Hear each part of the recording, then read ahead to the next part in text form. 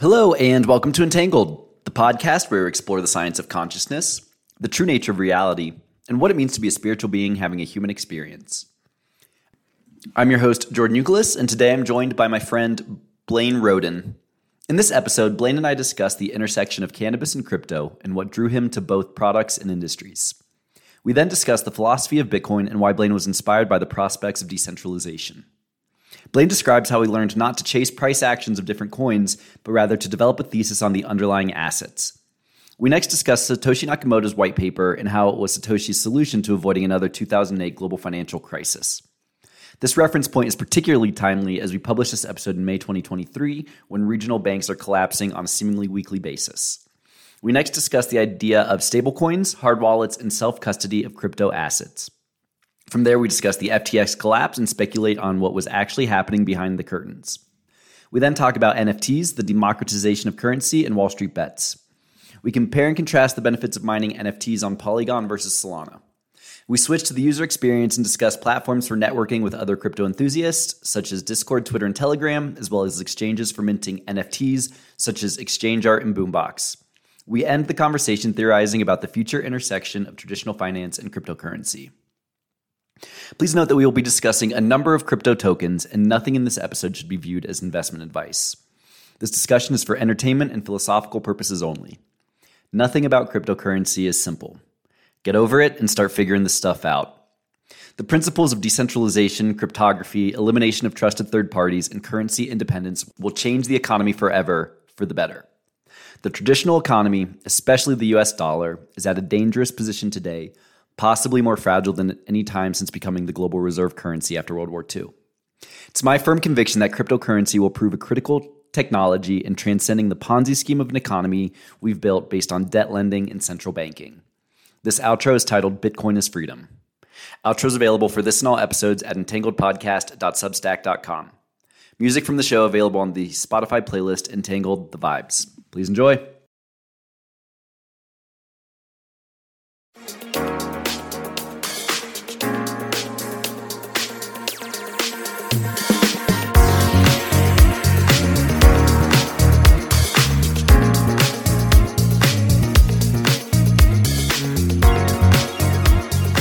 So good evening, everyone, and welcome to the latest episode of Entangled. I'm your host, Jordan Euclid, and today I'm very excited to be joined by my friend, Blaine Rhoden. Blaine, how are you today?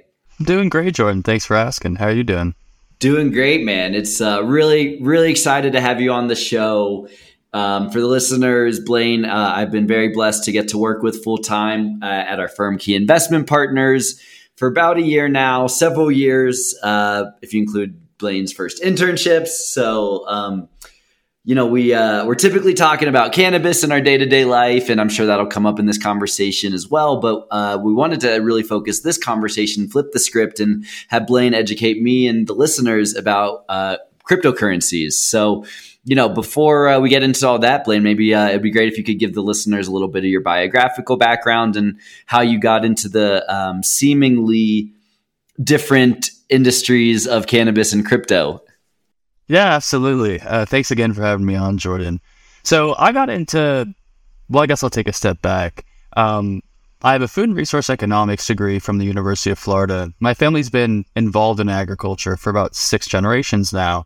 And I always knew I wanted to get involved in the industry, but thought I wanted to get involved in a more high growth area than maybe just, the typical sweet potatoes or onions, which my dad's involved in. And I really started to research what was a high growth industry or high growth sector in the agriculture industry and quickly found cannabis. A high growth sector that gets you high. Yeah, no pun intended there. But yeah, I had always been a fan of the cannabis plant in college and thought how cool it'd be to kind of mix a hobby or passion of mine with a career. And I started to do some research into ways I could get involved in the industry and thought, man, it would be really cool to get involved in the capital markets side. But I wasn't really sure how to do that. So I decided that a sort of safer route for me would be to go to law school and get involved potentially on the legal side if I couldn't find a way into the capital markets side. It's pretty, I think when I started looking at it, I'm not even sure if there was dedicated cannabis funds back in like 2014, 2015 when I was starting to get interested. So I did some research on law schools that had cannabis programs that I thought would really allow me to kind of leverage that program and background and get involved in the industry. So I was lucky enough to find the University of Denver, and then again, lucky enough to get a full tuition scholarship to go there. So it really kind of took out the risk of what I saw as, moving away from home and going into an industry that I didn't really know that was still federally illegal, and said, all right, I can give this a shot. Fast forward to my first semester in law school, I quickly realized that I did not want to be a practicing attorney. And then I, again, was drawn to what I thought and still believe is a generational wealth opportunity in the cannabis market.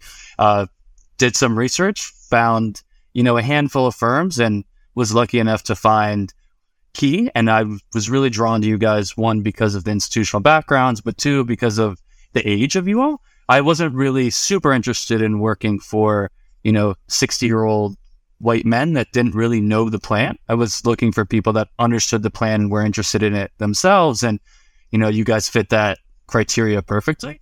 And then I think I did 4 internships with you all through law school before joining full-time, which I think every single one after each one, I was like, man, this is what I want to do. This is what I want to do. This is really what I want to do. So I, made that jump from law school to the private equity side, and, have not looked back since. It's been really great. And it's funny because I think cannabis and crypto have a lot of stuff in common. And I really think, again, no pun intended, the high growth of both industries and the volatility of those industries really attracted me to it. I thought, man, this is somewhere where if you do your diligence and you're really active in the space, you can do some damage. Yeah. So that's kind of how I found the two. That's really interesting. Did you consume growing up, and was that of interest to you, or is it more just you saw how high growth the industry was? So I consumed cannabis growing up, and I kind of always found myself more drawn to the plant than to alcohol. I always had more fun when it was like me and some friends sharing a joint than going out to a club or going to a party. And I said, man, there's got to be other people out there like me, right, that just enjoy this a little bit more than alcohol. It seems to be a lot healthier way to consume and, kind of it can get elevated than alcohol. And I was just really interested in it. And then I said, man, it's a legal market in a few states. At that point, it's probably Colorado, California, Washington.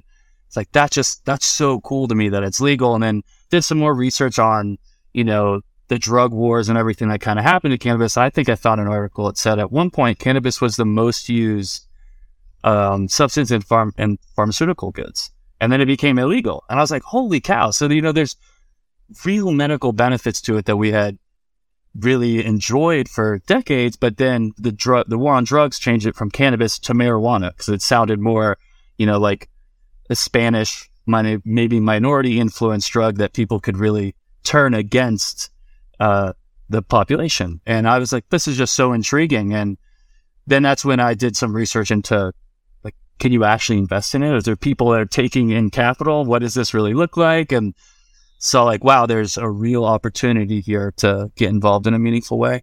I'm trying to do the math of your age, but you also had a pretty unique perspective of growing up in Colorado, partially at least, as it had been the first state to legalize. So it's very interesting kind of cultural dynamics, right? That, most folks before you didn't really have. Yeah. So I grew up in Florida, and it was actually really culturally relevant in Florida as well. And I think another thing that drew me to it was I'm from Vero Beach, Florida, which is a really heavily, citrus industry is huge there. But citrus greening was killing all these crops. And there were just a lot of these growers were struggling, what had been their family for decades. And I was like, man, I really think cannabis could be one of these new cash crops that could help these growers. And that was my first actual interest in the legal side, was like, maybe I can go learn in Colorado and come back to Florida and I'll just legalize it. And then, kind of reality hit and said, it's not just that easy to go and be like, it's a great plan. We should legalize it for adult use. We truly spent something like $25 million trying to get it legalized this year alone. And, it's a bigger task than that. But, yeah. And then coming out to Colorado for law school in Denver, having something at DU that had a Student International Cannabis Bar Association, a professor that helped write the laws, a real community around it, not just, oh, it's an illegal thing, you're going to sell drugs, was just so interesting to me. It felt so real and it was just really exciting to see that side of the industry. For sure, for sure. And I think, I'm probably like 8 years older than you, and even my generation, it was very different, and I even see like now how my perspective was biased about it and how I was dismissive of it. Like my journey with the plant's been different. Like I was a huge boozer in high school, college. I would smoke pot occasionally, but I never bought it until I actually moved to Colorado. I think I was, like I said, a bit dismissive of it. I was like, oh, that's for lazy stoners who just want to sit around and get fat and, whatever. I don't know. Just and I think now in hindsight, I recognize that there's certainly cultural factors that encourage alcohol over cannabis, and we can get into all that. But just point is, I think as I moved to Colorado, right, and had access to it that was legal, and I knew it was safe and didn't have to buy from a drug dealer, and I started to consume it, I just naturally started to shift more from alcohol to cannabis. Started to work with psychedelics more as well. That really facilitated things. And I think I just, started to see how cannabis on a like a micro level, psychedelics on a more accelerated level were helping me to kind of break those neural pathways and get out of my head and, continue to evolve and challenge my pre-existing assumptions. And one of those big ones that I started to challenge was, what am I getting out of drinking alcohol? Like I wake up feeling like shit. I eat like shit. It has a ton of calories. I have social anxiety every time about what the fuck did I say last night during the night. It's fun for a while. You know what I mean? And I just it just really helped me just force myself to ask those tough questions. And then naturally, working in cannabis, learning about the history of the war on drugs and how substances like cannabis and psychedelics were demonized, in my opinion now, because they help us to self-actualize and become the best versions of ourselves. And, the structures of society would prefer that we're getting drunk and, not making the most of our lives. So anyway, that's kind of my like long-winded journey of cannabis. No, I love that. It's interesting you say that because it was kind of a realization moment for me where, all my friends in high school and college were like, we're going to go get like blackout drunk. And then the next morning they'd be like, well, I don't even know what happened. I'm like, you enjoy that? Like I enjoyed where we smoked a joint and we talked about what we want to do with our lives, where we see the world going. I was like, that's just so much more interesting to me. And it really just, turned me off of alcohol and onto the plant a lot more because I found that connection with myself, but also with others that I think, just kind of lowers your inhibitions and I think really shows people who they are. And that's just so much more fun in conversations and getting to know people. Totally. Now I'm curious, as you mentioned, you decided to go to law school as a little bit more of a conservative step, yet you're super interested in cannabis and crypto, which are very much the opposite. So how do you think about that duality in yourself, the conservatism with the risk on? Yeah, it's a great question. And I think a lot of that conservatism for law school kind of stemmed from my parents, where they're like, you should do something where if cannabis never becomes federally legal, or because they didn't really have any idea. And they're like, there's only a couple states. And then for crypto, they're like, I had been trying to get my dad to buy Bitcoin since I was in 10th grade and like 2013. And he just never got it. And he was like, you should just do something where if everything that you're interested in fails, you can go be an attorney and make a living. And I was like, that it makes a lot of sense because for me, it was, I think after the first internship with you all, I remember talking to my parents, like, do I even need to keep going to law school? Like, I'll just go work for Key. Like, I don't need to do this. My dad was like, no, you've got to have a backup plan. You've got to just be ready in case things don't happen the way you want. So I'm thankful for that advice and thankful for the education that I got. But I would say I'm a lot more attracted to risk and volatility than like your typical attorney might be. I think a lot of attorneys are risk averse, and I love the idea of, again, volatility is just so interesting to me. It's for the crypto side, like something can, pump 20% in a day or 50%. If it's a small altcoin, it could triple in a couple hours. And I thought that was just so interesting to me that there was assets out there that could make life-changing money off of like $1,000. You didn't need, like, you weren't just getting a dividend or making 5% year over year. It was a way to financial freedom that I don't think there hasn't really been, even in the history of humans, the fact that someone in a developing country can become a millionaire off of having $100 exposure to a crypto asset it's so intriguing. Yeah, man, I fully agree. And there's so much we could unfold there too, but before we get more into crypto stuff, just to kind of round out, the VC side of things. And it's interesting too, because as you talk about, going through law school, I think it's a great call you made to finish it up and to take the LSATs and pass, right? And everything, like as grueling as it was, it just, I think a lot of the best deal guys that I know or, have learned a lot from, like Sam Zell, right? They went to law school, absolutely hated it, knew they didn't want to be a lawyer, but it taught them logic, it taught them reasoning, it taught them how to read a legal contract and know what all these terms mean, because as you know, in venture capital, when the shit hits the fan, that stuff really, really matters. So I think it's going to just make you a much more well-rounded person and investor because of it in the long run. Yeah, I appreciate that. It's what I've learned as well. I'm fortunate enough that my mentor has a law degree as well, and I got hooked up with him through DU, and he's a lot more of the venture kind of take a risk guy as well. And he always said that, like, just get because before law school, I would just be like, oh, all I see is upside.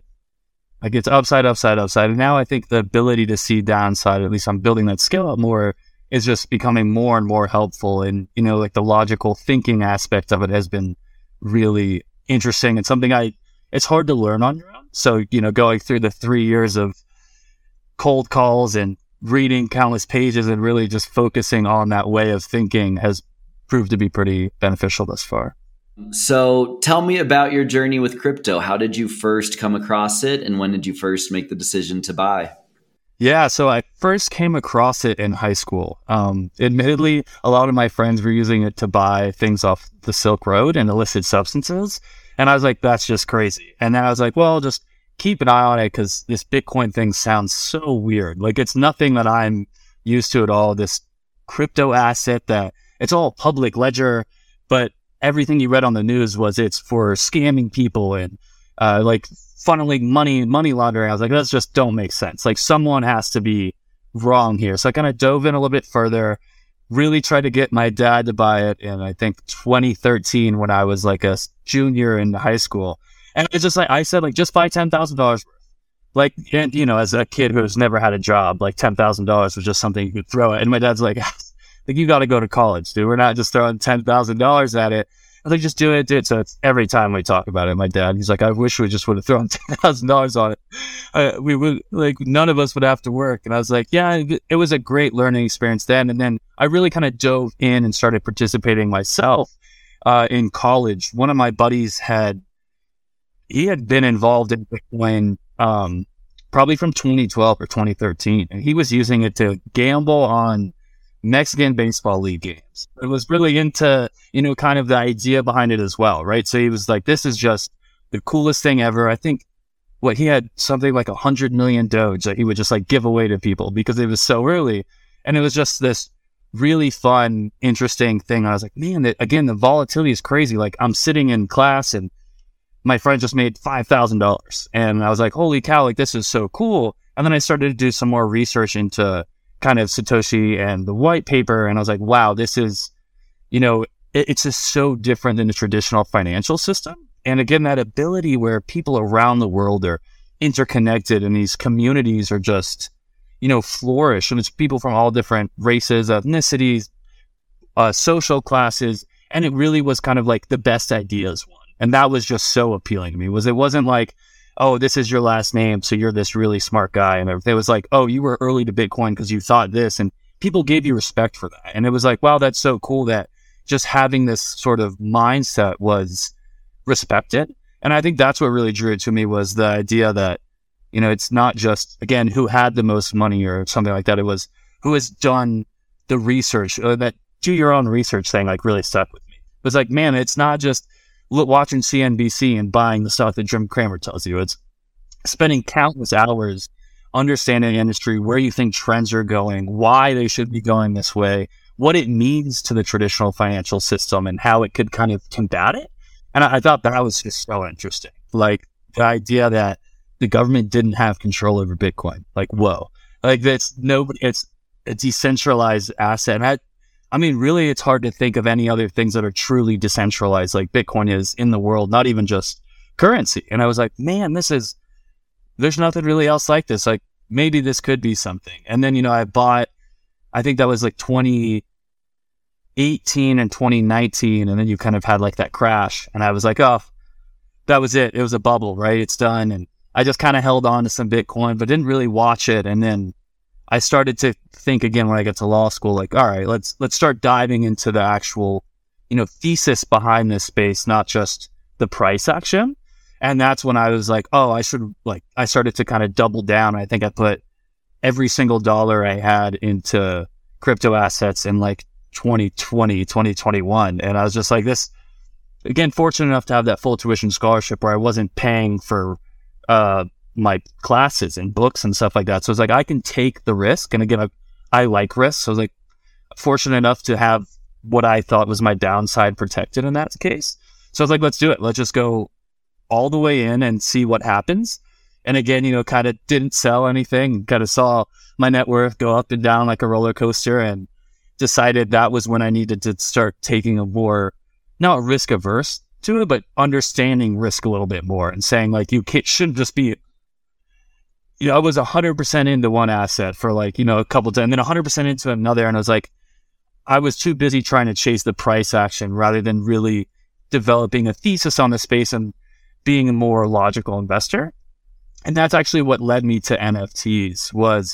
It was like, oh, this is another crypto asset class that I can get involved in. And I kind of saw it as like a leverage position on Solana or an Ethereum. And I thought that was pretty cool for someone who had a limited capital stack to kind of get involved that way. And it's additionally kind of coincided with my dog got diagnosed with cancer around that time. And I said, well, I want to pay for chemotherapy.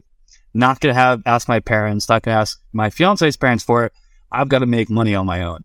And I said, while I'm in law school, I could probably drive for Uber. Probably won't really cover the cost, or I could get really into crypto and spend all my free time there. And, it paid for his chemotherapy for 6 months. Just by that, it ended up leading to me being able to buy my fiance an engagement ring when I was in law school and didn't really have a job. And I think that just was so enticing to me, the financial freedom that I had from this asset class where I could, if I did my own work, it was really beneficial. And it wasn't like I was working for anyone else. Hell yeah, man. That's really cool to hear. So let's start with some of I don't want to say basics, because when it comes to crypto, nothing's basic, but let's just kind of start from the top for folks who, even after all these years, I'm sure I've heard Bitcoin so many times that it can be frustrating that it's like, I still just don't get it, right? Like, so let's talk about Satoshi Nakamoto. And is that how you say it? Nakamoto? Yeah, Nakamoto.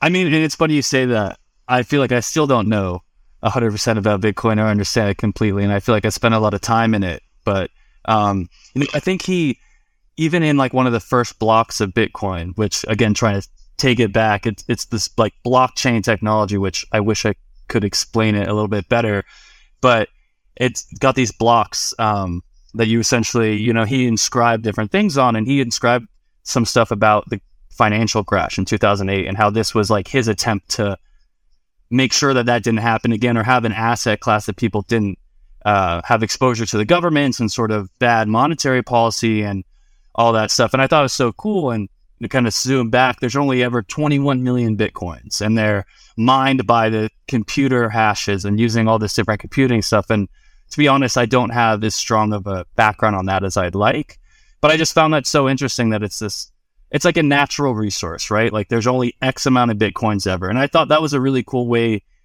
to understand the value for someone who had no real understanding of the crypto technology from, I don't have any real technological background other than just being interested in it. And that just resonated with me. It's like, oh, it's digital gold, for lack of a better term. And then you just kind of dive in more and see that the use cases, right? The ability to trade, like to take funds across borders, which, some people might not think are great, but go to an airport with $50,000 cash, you're going to get stopped. If you go to an airport with a ledger that has your Bitcoin on it, could be $100 million and nobody would ever know. And I thought, again, it's just so interesting that you don't have to have people don't have to know the capital you have or the money. And I, again, think that's kind of what he was going for, was a public ledger that you can see every transaction. So there isn't, I mean, sure, there could be money laundering, but there's money laundering with cash. There's money laundering with every asset. And having a public ledger where if you really want to dive into it and see the transactions, you can. And that was so cool to me. So, I couldn't agree more with everything you're saying. And, Blaine, I think, as you well know, I have some pretty controversial opinions about most things. So I hope you're okay with me saying some stuff on this episode. Absolutely. Okay. Because, one of the things that I've come to recognize is, like, philosophically, when I first came across Bitcoin and I had friends who were, took the time to explain it all to me. And like, I understood it and I started to get a little involved, definitely not nearly all the way in like you had gone, but I always believed in like the philosophy of it, why it mattered, why it was important for, folks who are the most disadvantaged by the current system, right? And you talk about things like remittances, which we can touch on, but point is that, I appreciated that so much about it. And the more that I have learned about crypto, the more I've gone back to Satoshi's white paper, the more I've learned about the structure of the existing financial system, the more it's miraculous. Like, I don't know how else to put it. It's literally a miracle what was written, and not just what was written, but then what was actualized and what is actually here. It's like, and it's why you see these people panicking now, right? And they're trying to put more controls on it, right? People like Elizabeth Warren, who is either willfully ignorant of fiscal policy or is much more likely just in the pockets of the people who control the existing economic system, et cetera, et cetera. And the reason I say all this is, you look at what is the dominant currency today, right? It's the US dollar. And there's a bit of a culture in the US, right? And it's very intentionally been built this way, where the dollar is the best, it'll be the best forever, blah, blah, blah, blah, blah, right? And that is a very arrogant mentality that comes with us being the global reserve currency, a phenomenon which, by the way, has never lasted for maybe more than 150 years or so. And look, the trajectory we're going, look at what the BRICS just did, right? Like, that in of itself is not a defensible position. But what's even worse is when you start to peel back who controls the Federal Reserve, right? Which is neither federal, meaning it's not owned by the government. They have no reserves. They used to be backed 10% on the dollar by gold, which in and of itself is ridiculous. Then they decided to take that away altogether. So not only that, it's, like I said, not owned by the government. It does not hold anything in reserves. It is in fact owned by a cartel of private banking families, always has been since it was created in 1913.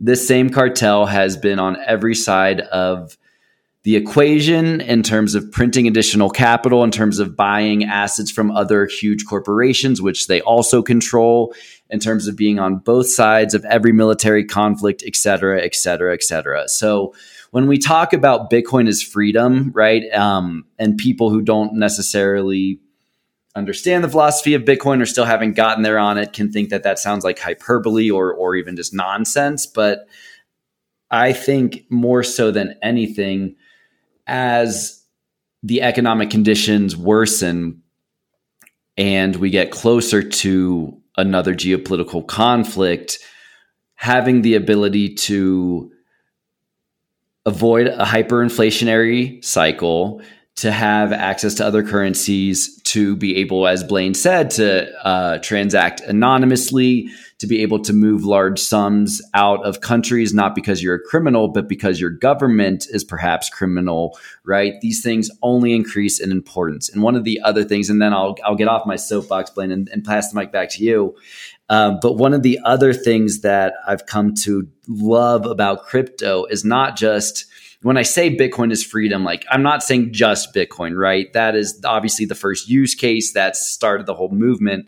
But the philosophy, the decentralized nature of crypto, the fact that you can have set numbers, right, to avoid Federal Reserves from printing infinite amounts of cash so that they erode the wealth of all the individuals, right? All those same principles apply to other cryptocurrencies, right? And so not only does Bitcoin itself decentralize you from the corrupting influence of cartels, but it also opens up the possibility that if people lose conviction in Bitcoin or in Ethereum or Doge, you have infinite other currencies from which you can choose from, right? So again, it changes the whole dynamics from the current existing structure where the cartel not only owns the dollar, they own the euro, they own the gold, right?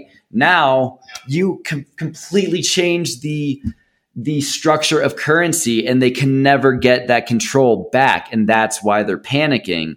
And so crypto to the moon in summary. No, but I completely agree with, just about everything you said there. I think you're seeing politicians taking a harder stance on crypto right now because of the dollar losing its dominance in as a global reserve currency. And I think it's terrifying for these people that have vested interest in the dollar staying as this global reserve currency, that there could be a decentralized currency like Bitcoin that nobody even knows who the founder is, right? No, he's never touched his assets. The ability that is just terrifying to them. And for me and for you, it's amazing. It's just so inspiring. It's so cool to think of that there's this asset out there that no central body has control over. And sure, I think some pushback on that would be, well, there's some people who own, like Michael Saylor owns 1 out of every 500 Bitcoins or something like that. But I think you're always going to have a level of concentration in an asset, especially when people are very, he was a pretty early mover compared to every other company and other large player in the industry. I love that. I think there's still there's always going to be that level of concentration or something like that where wealth is concentrated. But again, the idea that you could have Bitcoin and freely transfer it and kind of move it around, that you and I could send each other Bitcoin without having to go through the banks, and that, I think that's terrifying for them. That I don't have to wait for Wells Fargo to clear my transaction. I can do it on the Bitcoin network and I can see it on chain. And I always see that part on chain. And while still being anonymous, again, you can still track these movements of it to where it's not like it's just used by criminals or for money laundering and stuff like that. I thought, what's funny actually on that point, and not to get too off topic, was one of my securities law professors are in law school. His wife was one of the 5 commissioners of the SEC. And he was just absolutely, just, for lack of a better word, shitting on Bitcoin and saying, you take Bitcoin, you change it to Ethereum, and then your money's laundered. I'm like, really? So you don't even really understand how that works. I said, it's a blockchain. You could bridge your assets from Bitcoin to Ethereum or have wrap Bitcoin, but it's not like you just put it in one pocket and boom, it's out on the other and nobody knows what happened. I was like, so you're married to one of the commissioners of the SEC and you're not even going to do the research to your students. You're just going to tell them it's terrible. And law students, and every students, are pretty impressionable. And when a lot of law students are pretty risk averse and probably not interested in crypto assets, you hear that and it's like, yep, it's bad. And then you've got a whole class of kids who potentially could become securities lawyers, work for the SEC, that have no understanding of it and just a disdain for it because it's, in their mind, used by criminals. I thought that was oh my, I got in an argument with them. I was I just think that's you're doing a huge disservice for these students by just saying it's a criminal enterprise, essentially, because it's so much more than that. I think the lack of focus on the ability for developing countries and citizens in those countries, for what Zimbabwe has, that hyperinflationary currency, the ability to take that currency and put it into something that, while volatile, is a lot more stable than their own currency, is just so cool. It, again, takes the power away from these governments and really gives it to the people.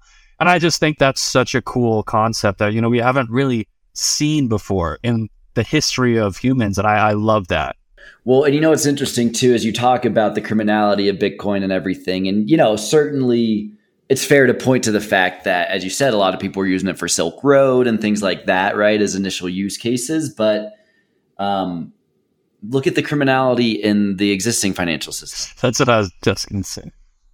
It's the dollar's still used for more criminal activities than probably every other crypto asset combined, right? Like there's more stuff that happens with the dollar, more money laundering, more, just terrible things that happen because of the dollar. So I guess what I disliked about the whole idea of Bitcoin enables criminal like enterprises and stuff is that fact that like someone's like, oh, I'm going to become a criminal now because I have Bitcoin. For $1, you could give me $1 and then no one will ever know where that dollar goes. But if you give me a Bitcoin, you can track that Bitcoin from where it was mined to where it is today. And I think that's a fascinating level of accountability that it provides that you just don't have with the dollar or other traditional currencies. Yeah. And could you talk a little bit more about the idea that like you're both anonymous on Bitcoin as an individual, but all your transactions are, locked in amber or whatever it's called. And so when it actually comes to criminality, like in a lot of ways, it's probably in the long run going to make it easier to prevent criminals. Do you think that's fair?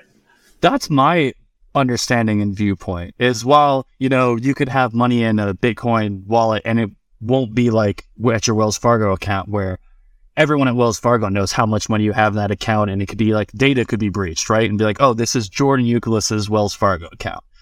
For Bitcoin, you could have a wallet, a fresh wallet. And there's some blockchain sleuths, like there's this guy on Twitter named Zach XBT, and Zach is amazing at reading the Ethereum blockchain. Like he can essentially tell you like where all this money's gone, whose new wallet this is, how they're all interconnected for like thousands and thousands of transactions.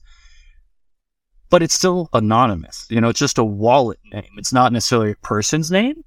So you can see that this wallet might be doing some bad activities and is all public ledger. But it might not be just directly tied to your name. So that's where the anonymity comes in. But again, it's just a public ledger. And it's really easy to track these public ledgers. And I think as time goes on, more tools will be made to where it's easier for people who might not be as native to a blockchain to kind of see like, oh, here's where the money went from. I paid this wallet sent it there or something like that. So it's pretty easy. Like, for example, when there's like a scam in corporate America, that money can just kind of like disappear and go to a bank that doesn't share any information and it's gone. On a blockchain, you can see where that money's gone, and it might go to a centralized exchange where they cash it out. But there's been numerous times where that's happened and the exchanges have, stopped those accounts from being able to take that money, which again, it might not be the best idea for centralization versus decentralization, but you still have the ability to kind of see where these assets have gone on the blockchain and trace it, which I think is just so interesting. Yeah, because then you would think theoretically, like say, because you're still going to have, I have to imagine like, AML KYC policies, right? Like, all right, we don't want to be accepting any cryptos from known felons or whatever you call it. Yeah. So like, I would imagine that there's probably a way you as a company, your call, whatever it is, like you could say, hey, I will not accept any coins that have been attached, since this hash. Is that fair to say? Yeah, I believe that's like my understanding of that's pretty fair to say. But I think the real interesting part of that is it's not like the federal government, right, can freeze your bank account. They did that in Canada recently. Justin Trudeau, I don't know if you saw that. Do you know what I'm talking about? I think that they like limit access and centralized exchanges. But I'm talking if you have Bitcoin on the ledger, it's your ledger, and you can use that as you want. I mean, you could use a VPN and other things to kind of get around some geo fencing and stuff like that. But it's not like they can take it from your ledger. Like there's just that's no way that they can do that, but they can take it from your bank account. And I think that's just like a pretty big distinction between the two of the ability to have self-custody over your assets and be sure that those are your assets, that nobody can touch them. That's really interesting. Because I think with centralized exchanges is where that's actually kind of a bottleneck for the crypto industry right now, is you have places like Coinbase and Binance that are subject to US regulators and they have to comply. And when you have, and like FTX, when you have assets on an exchange and the exchange goes under, you lose those assets. And that's like a pretty big deal. So until, you can transact with cryptocurrency for everyday goods, you're always going to have these on-ramps and off-ramps that are sort of bottlenecks. But you're seeing even today, like more and more places are accepting cryptocurrency. Solana has like Solana Pay, where it's instant transactions and stuff like that. I think and that's why I like stable coins as well, because it takes out the volatility, right? Everyone's like, I don't want to buy a coffee for a Bitcoin today and then Bitcoin be worth 20%, 100% more, and you've kind of lost out on it, or it's gone down and the business has lost money that they need to operate. What are stable coins? Yeah, so stable coins are coins that are pegged to a traditional currency, right? So then again, you still have a level of centralized government involved. It's like USDC is a stable coin that's pegged to the US dollar. I'll just say it recently lost its peg and has now gained it. It lost its peg a lot due to the speculation that they had a lot of their money in Silicon Valley Bank. So it kind of is all tied back into the traditional financial system. And, USDT is one that a lot of people, aren't exactly fond of either, because they don't have very clear proof of reserves, but that's what USDC has. It's like Circle is a pretty trusted company in the space. And again, I don't think any are perfect right now. And you've seen a lot of other stable coins like Terra that had the UST that had lost its peg, with the idea being it's a crypto asset that's tied to the US dollar or the euro or something like that, that is stable, or a lot more stable than something like Bitcoin that could see daily fluctuations of a couple percentage. Like where USDC lost its peg, that was kind of insane, right? Like everyone was talking about it's down 15%. Where like if Bitcoin goes down 15%, people are like, that's Bitcoin. Like, so there's a level of stability attached to it.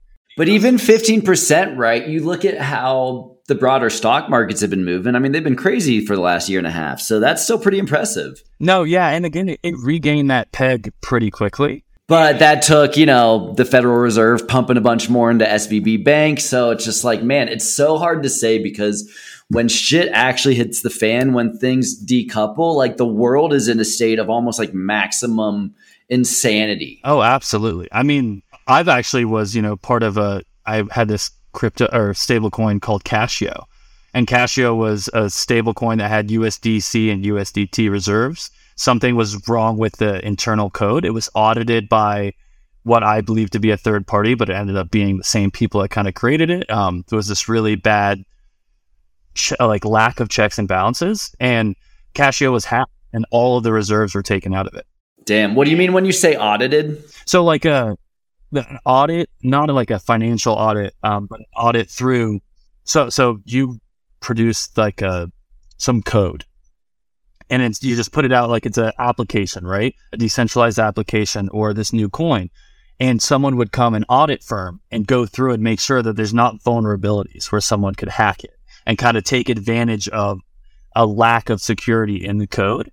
And there's a lot of really reputable ones in the crypto industry that are just, again, there's going to be human flaws in it, but I was under the impression that this was audited by a third party, when in actuality it was audited by someone with a vested interest in it.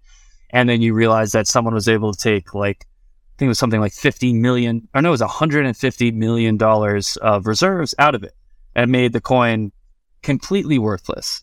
And then the hacker was, and I think in typical crypto Robinhood fashion, everyone with under $100,000 got all their money back, and everyone over $100,000 got a percentage of it back or something like that.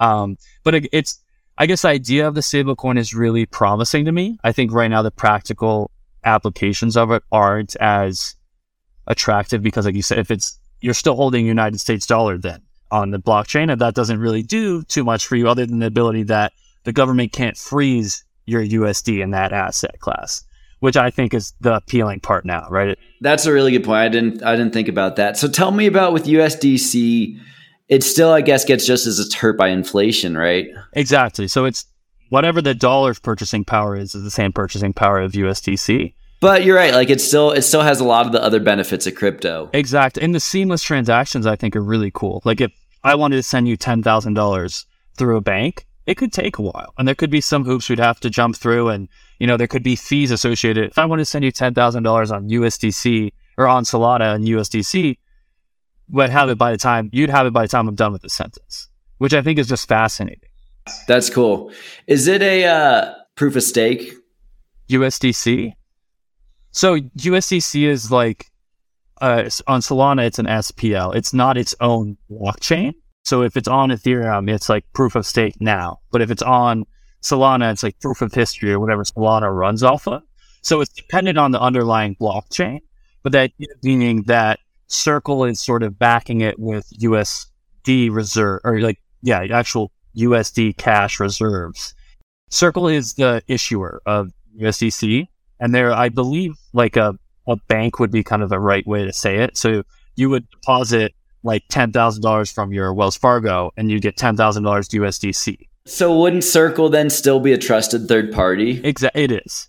And that's sort of the issue, is there's some decentralized stable coins, but then you run into the issue of, is it audited? Is there people that, while you might not enjoy the federal government coming in to kind of back it, someone like me who had a lot of their money in USDC loved to see the federal government say like, okay, we'll make sure that Silicon Valley Bank and Circle get their money.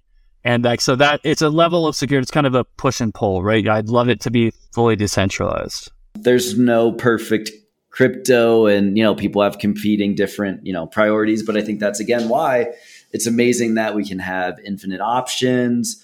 It's going to be, to your point, a push and pull process. There's going to be these on ramps and off ramps and cycles and regulators that come cracking down and, stuff like that. But, in the overall trend, I mean, it's just incredibly democratizing. It is. And it's such a crazy concept to me when you really look at it and just the scope of how currency has been used throughout human history. There's always been this sort of like centralized government that could do whatever they wanted, right? I mean, even in the US, didn't they, if I remember correctly, like took everyone's gold that wasn't like jewelry and stuff like that when they were moving to a gold reserve back in history. And like just the ability that a government could come in and say like, we need gold, or we need the United States dollar, stuff like that is just kind of scary. Where with, again, when you've got it on your ledger, and that's something that we haven't really touched on, but self-custodying your assets on a ledger or hard wallet is, so I think that's a must for anyone that's involved in crypto, is having a hard wallet. Do you explain what those terms mean? Yeah, so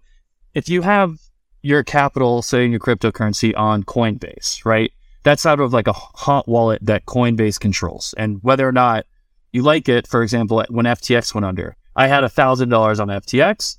FTX goes under. Now I am somewhat in the bankruptcy proceeding, hoping that they have enough capital to kind of pay me back. Whereas the other capital I had, or other crypto assets, was on my ledger, which is a hard wallet that's only controlled by me. And it's essentially, think of it as like a USB drive that I have to put in my seed phrase and my PIN before it can ever have the assets leave it.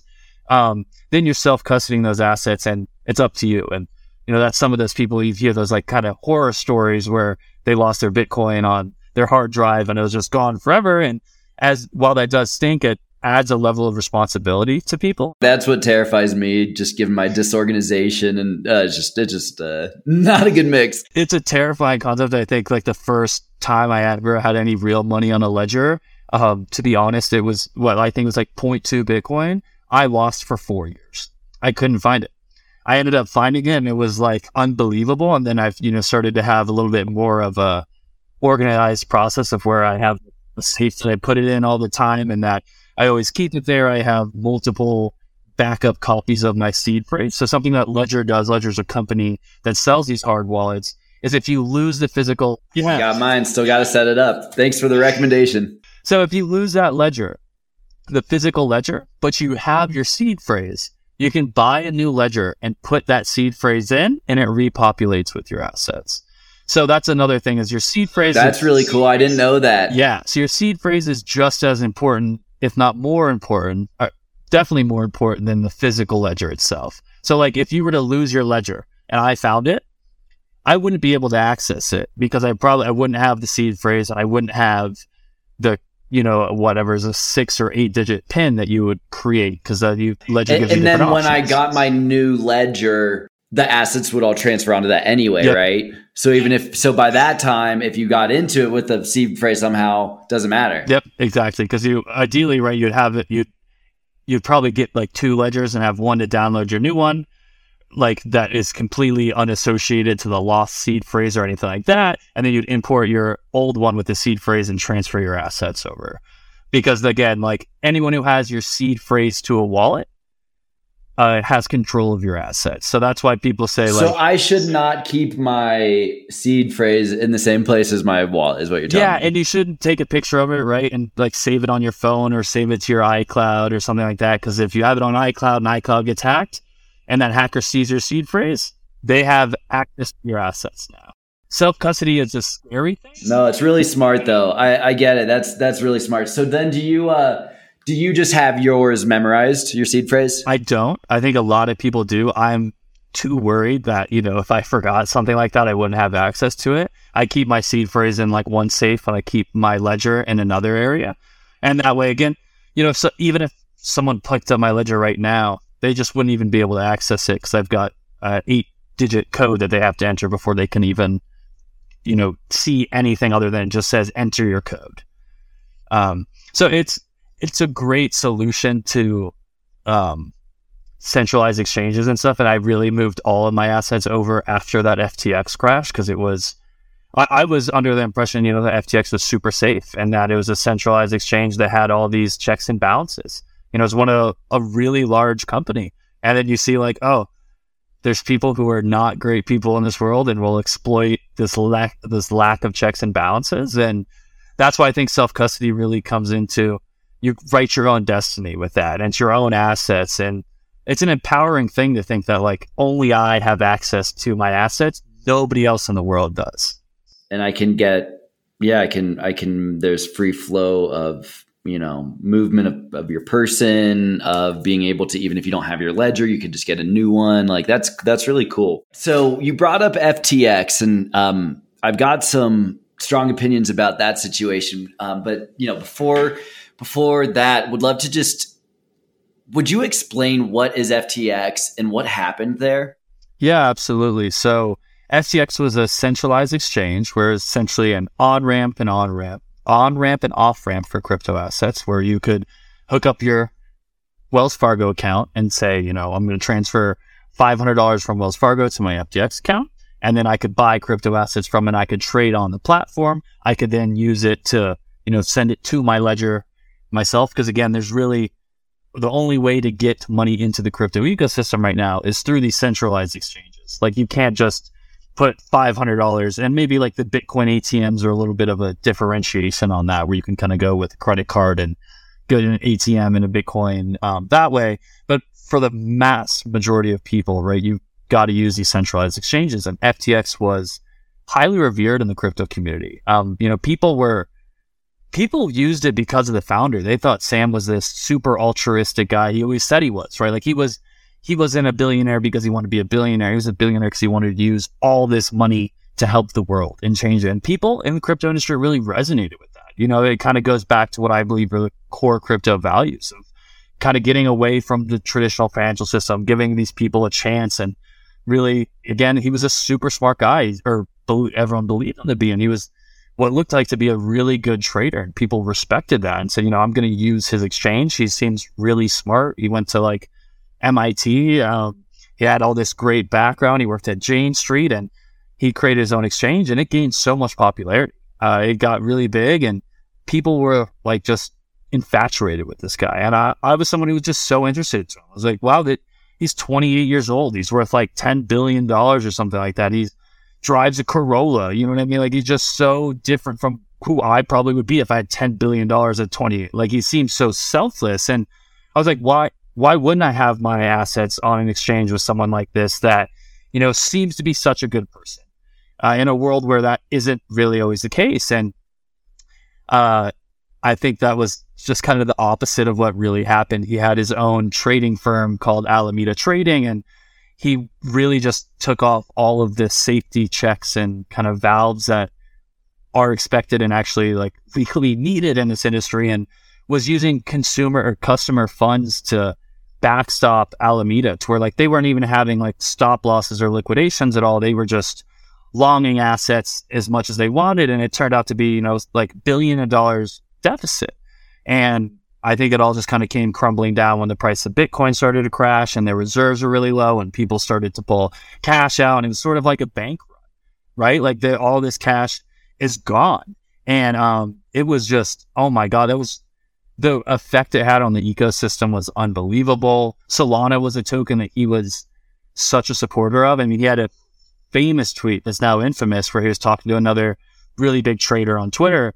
And the guy was saying, Solana at $2 is overvalued. Like shouldn't be this high. Like it should be made lower than $2. And Sam said, sell me all of your Solana at $3 and fuck off. So a 50% premium to the price he was trading. And then Solana went from $2 to $260. And people were like, he's a genius, right? Like the conviction he had, the foresight to just say, like, sell it all to me right now and just fuck off. But you know what, though? Like, here's the thing, like, and sorry to cut you off, but, as I think about that fucking dick, dude, like, he's an asshole. Honestly, it's called what it is. He's a criminal. Like, how many tweets has that guy had over the last 10 years, right? Like, and you pick the one that was right, but it's selection bias, right? Like, absolutely. And up until that point, he had, at least publicly, an amazing track record of wins. Yeah, he had started this. Fair enough. So it wasn't just like a one-time thing. He had started this exchange, and like, everything in this Solana ecosystem that he was touching was like turning to gold. Well, but I mean, that's the best criminals, right? They're smart and they just have no moral ethic. Well, and now when you look at it, you realize that it wasn't really just because these assets deserve to be at that price or whatever, but he was using these assets as collateral, and then he was using consumer funds to buy them to make sure that he had more collateral. So like, I think even on FTX balance sheet today, they had something like, it's like $500 million of this token called MAPS. And like the circulating like value or trading volume of it was like 500 grand, but he was getting loans on that $500 million. So it's like, yes, he was definitely a terrible actor, a criminal, but I think there's a lot of complacency. Like, who would ever give out a loan on an asset like that has no circulating supply? Like, it has this really high, fully diluted value of $10 billion, and he's got $5 billion of it, but the circulating supply was all like 5 million, and the daily trading volume was 5. Like, why were people giving him loans?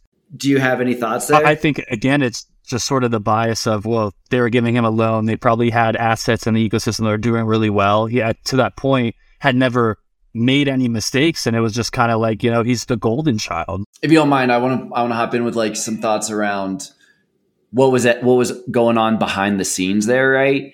Because, you talk about how it crashed, and that obviously caused a lot of ripples through the crypto industry, right? And all that.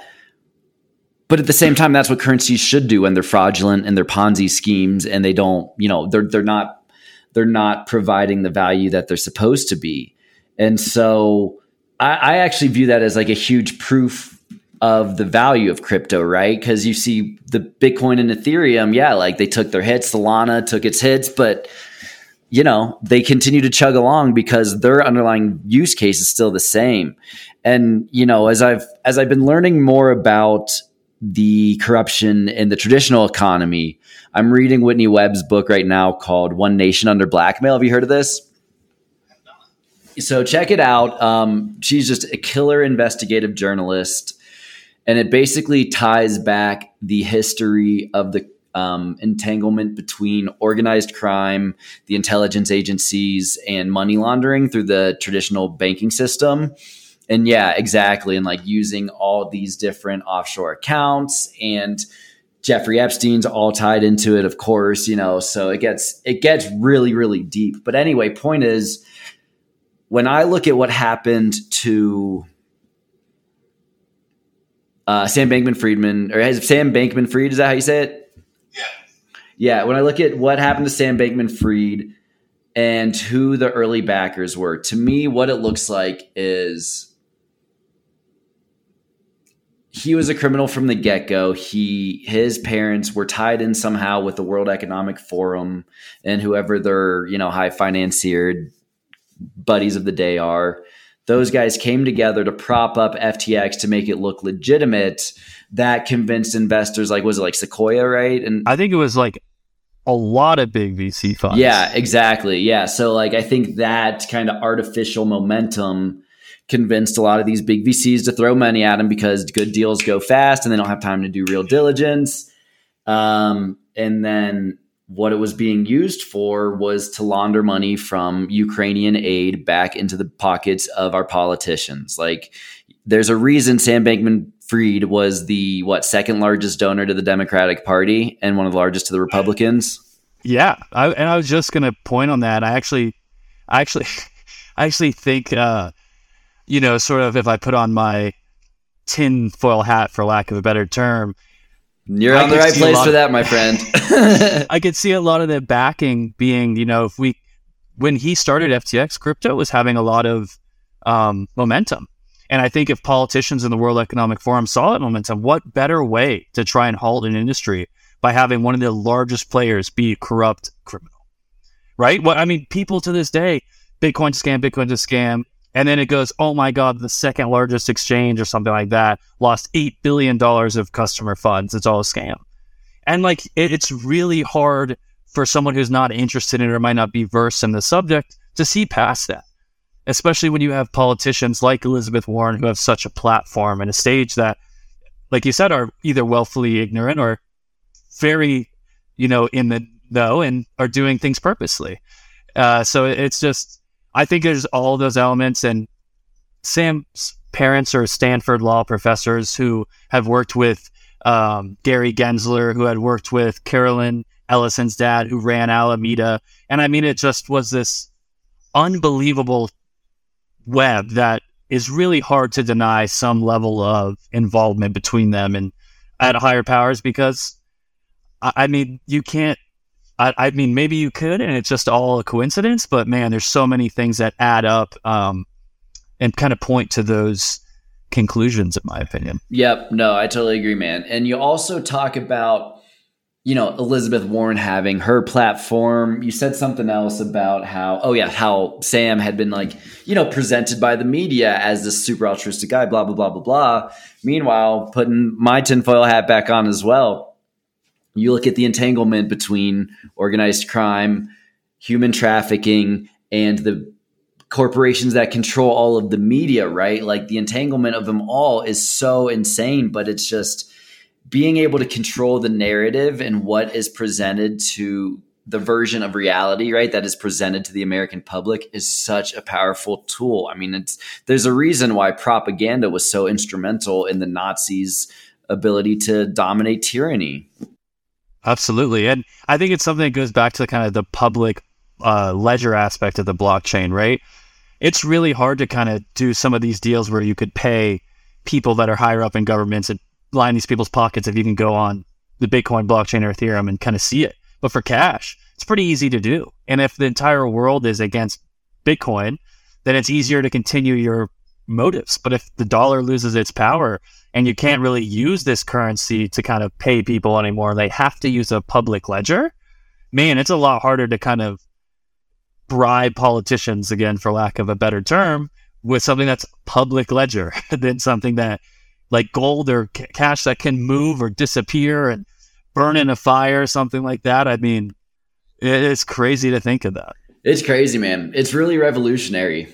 I think it is. And I think at times, again, like even now, where you have the, potential bank failures, hyperinflation, the dollar's losing its dominance, it goes back to why Satoshi created Bitcoin. And it's, the older I get, the more compelling it is to have this sort of asset that is unencumbered by political organizations and potentially corrupt centralized groups. And I think it's such a, I mean, if you were in their shoes, it'd be terrifying, right? That there's some random internet, magic internet money that could just completely destroy this traditional financial system that has so much power. Sorry, Mr. Rothschild. It's going away. Yeah, it's a fascinating topic. It is, man. So let's talk about NFTs.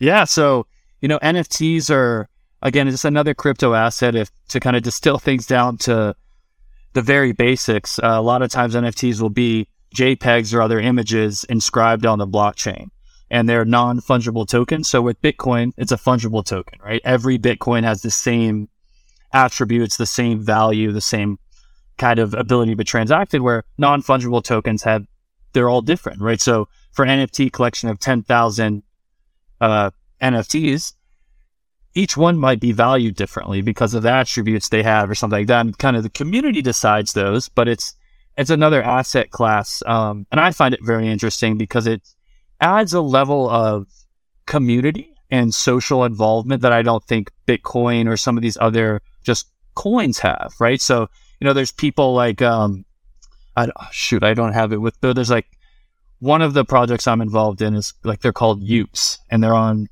Polygon or Matic.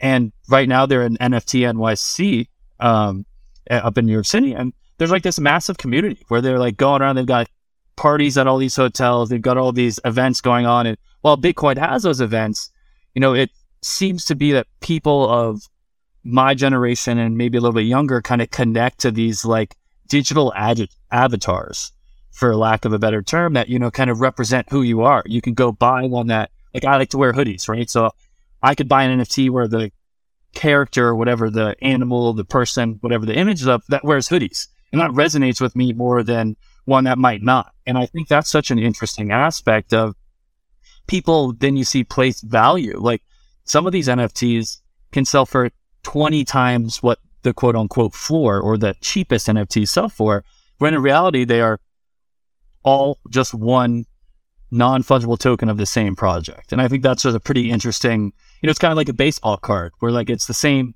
pack of Topps cards, but one might be Michael Jordan rookie card. And that's worth way more than the random Charles Barkley card from, his 5th year in the NBA or something like that. So it's like a digital collectible. It's cool, man. It's like, it's such a game changer from fungible cryptocurrencies as well, that like there's just so many different opportunities to take it. It just like I think it's going to empower people to figure out how to monetize and create value of whatever they love to do. I think that's something that really resonated with me, working at Key and seeing how hard it is for some of these companies and founders to raise capital, where, you've got all these rules and regulations where you can't just go raise money on a crowdsource. And you can do crowdfunding and stuff like that. But like NFT projects can raise millions of dollars overnight and can allow these founders to run with their idea and just really start building something where the traditional financial system provides a bottleneck where you can't raise that capital as freely. And I found that just super intriguing. I love that. Yeah. And again, it's because the ones who control the wealth and power have never wanted a democratized system. And that's also why you're seeing them start to crack down and say, oh, these cryptos have to be considered a security, not as what's a commodity, or what's the other? Yeah. Or a currency. Yeah. Could you talk about kind of what that debate is and where things stand currently? Yeah. So, to my understanding, right, a security's got to be in line with all the security laws of the United States, where a currency isn't subject to those laws. And there's a lot less regulation just around currencies themselves. And, what's interesting is we use the Howey test, right? It's a test to determine whether or not something's security that was developed, I think, in the 1900s. You said? Yeah. So HOWEY is the test to determine whether or not an asset or something is a security. And it stemmed from Howey in the Hills in Florida, which is kind of not super close, but we'd always pass it going back from University of Florida to Vero Beach. And it was about orange groves from the 1900s. So using a test based on that to determine whether a crypto asset in 2023 is a security. And it just, I think, really highlights either the willful ignorance again of politicians today to realize the differences in those, or just the idea of, well, we can just kind of, shove it into this bucket of it's a security. And like, you're really looking at an outdated test that I think it's actually to the detriment of consumers, right? You're not actually regulating it in a way that benefits consumers at all. The idea being, right, we don't want consumers to get, into a Ponzi scheme or lose their money or be defrauded. So we're going to say it's a security and apply these draconian security laws, which is it's just fascinating to think that, that some of the smartest people in our society believe that. Yes. Well, and it's so frustrating because then it just gets back to that continued theme of overreach of government, that for them to say like, we know better than you what you should be doing with your capital, right? Like it's like the same thing that happened with Robinhood and why like people were freaking out about Wall Street bets. It's like, why shouldn't the individual consumers be able to move markets as much as the hedge fund traders? Like, that's crazy. That's just we could probably do like a whole nother podcast on that. But I think it's just the backlash for Robinhood and that Wall Street bets because the little man had the power for once instead of the big players. It's comical when you just zoom out and look at it. Yeah, and you know what they were doing, and I don't remember the specifics of the GameStop thing, but if I remember correctly, all they were doing is they were saying, these short sellers have fucked themselves. Screw these guys. Like, let's take them down. And like, to your point, it's like, oh shit, they don't like when that happens. Yeah, right. It's completely fine for large hedge funds to be the short sellers and make a bunch of money, but it's not okay for retail to notice a trend and exploit that trend and make, essentially take the money from the hedge funds. I think that is. It's your classic Robinhood story. And I think that's just such a intriguing thing. And I think crypto has an element of that. And it's, it terrifies the powers that be that they don't know how to control it, right? Because if you use securities laws, Bitcoin isn't really security. But man, they would love to say it is security and slap regulations on it and not let people buy it freely or transact with it freely because they'd love to control it. And again, it's just security laws that we have in place today just don't really make any sense, in my opinion, for crypto assets. They're just so far removed from it. And is there bad actors in this space? Absolutely. But there's bad actors in every space. And to, take out the good or the potential great benefits of crypto assets because there is bad actors just seems like such a cop-out and such a way to kind of add power and regulation over what I think is a revolutionary financial system. And so, let's talk NFTs some more. You and I have been working on a project, which I'm super excited about. So it's going to be a mini series for Entangled. Let's not talk about what the topic is, but would love to chat some more about the technicalities of how we're going to pull it off. And so the current thinking is that we'll do, call it a series of 7 or so episodes. And for each episode, release a series of NFTs, maybe, probably about 7 as well. And then also alongside those NFTs have physical art that like artists that, I'm friends with. My sister's probably going to participate and stuff. And that's what the digital copy of the NFT will be like, right? So when we were talking in Hawaii, we were having a really good debate about whether to do the launch on Matic versus Solana, or Solana with an A. And I think where you were recommending me, and I definitely shook out afterwards, was Solana. And I'm curious, is that still your recommendation? And let's start with that discussion. Yeah. So, I admittedly am a little biased. Solana is where I have made all of my friends and really been involved in the community. Can we talk about what is Solana and what is Matic first? Yeah, so both of them are different they're not actually. Solana is a layer 1, which means it's its own blockchain. You use Solana to interact, right? It's such a small amount. I mean, I think the average transaction fee on Solana is 0.0002 cents. So to send money to and from, or essentially no matter the size of that transaction, it's that amount. Polygon's a layer 2, so it operates on Ethereum.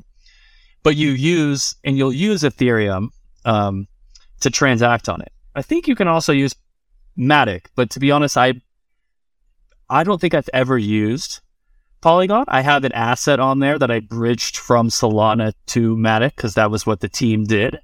They've decided to bridge the assets because they believe that there was a little bit more liquidity over there due to the fact that it's denominated in wrapped Ether, and there's a lot of liquidity on Ethereum.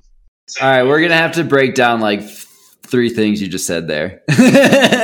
So I guess the big difference is Solana being a layer 1 and Polygon being a layer 2 on top of Ethereum. So a lot of people in the crypto industry... Polygon is what again? Polygon's the chain. I think Matic is the currency.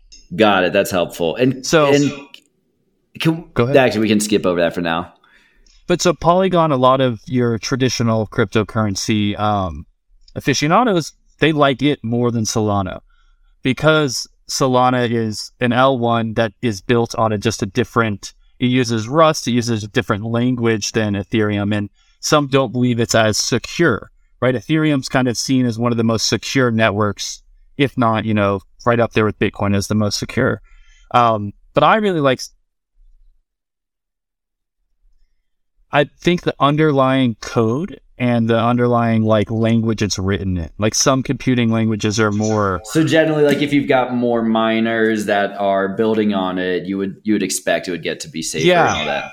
So then just naturally the larger, more established ones like Bitcoin and Ethereum are always going to have an advantage from that perspective, arguably, right? Yeah, from the decentralized aspect of it. Though I do think, and it might be outdated, but there's this efficiency called the Nakamoto or coefficiency that essentially determines the amount of validators, which then validators approve transactions and they have to make sure that they're all in line together. So Solana at one point this recently had the second highest Nakamoto coefficiency compared to Bitcoin, which is pretty interesting. Solana has had its fair share of downtime, right, where the validators aren't all communicating correctly. There's an update that's been pushed and it's gone down for a few hours, which a lot of your diehard crypto enthusiasts will say is just completely unacceptable. And they won't use it because of that. Ethereum's had its own downtime. Ethereum's actually been hard forked. There's Ethereum, ETH, and ETC. Yeah. So, it's all kind of growing pains. But the two chains are very similar in the fact that Polygon and Solana are going to be very cheap to transact. I think Polygon's 2 cents, and like I said, Solana's 0.002. So I think it's, the chain of the future just due to the UX and the UI. If you use Solana and you use the typical wallet, which is called a Phantom wallet, it's just so user-friendly. It's extremely easy to use. Yeah. And I think that was one of the things that really convinced me of it was when you were just telling me about how easy it is, because that is so important. And I think that's been one of the biggest roadblocks from both NFT and traditional cryptocurrencies expanding more rapidly. Exactly. And something that's cool is that Phantom Wallet is a native Solana wallet. And this recently, they released a beta to be a multi-chain. So you can use Phantom now on Polygon and ETH, and it gives you this great user interface. Then again, there's other parts of the decentralized apps or the applications on Solana I still think have better user interfaces. But you're seeing a lot of them go multi-chain to kind of get rid of that friction. It's super cool. So I'm thinking about the landscape correctly. Polygon is a tier 2 that sits on top of Ethereum, which is a tier 1. Solana is its own tier 1. Yeah, and the reason Polygon is kind of this layer 2 on ETH is because ETH is so expensive to transact on. And it's I think the average... Has that gone down since the hard fork, though? So I think it's gone down, but I did a quick research before this, podcast, and I think I saw the average ETH prices for transactions to $5. So when you think of developing countries, paying $5 to transact, it's not feasible. And that's where Polygon and other layer 2s come in, is they, go from whatever ETH transaction per second is, and they bump it up to a couple thousand per second. They reduce the fees. It really kind of gets rid of the friction. But at the same time, you're interacting with 2 blockchains, which I think adds a level of friction that you won't do with Solana. And Solana is actually coming out with this amazing thing called compression NFTs. So if you think, just for example, if you mint 1 million NFTs on Solana with compression NFTs, it's going to cost $113. On Ethereum, it would cost $3.36 million to mint those.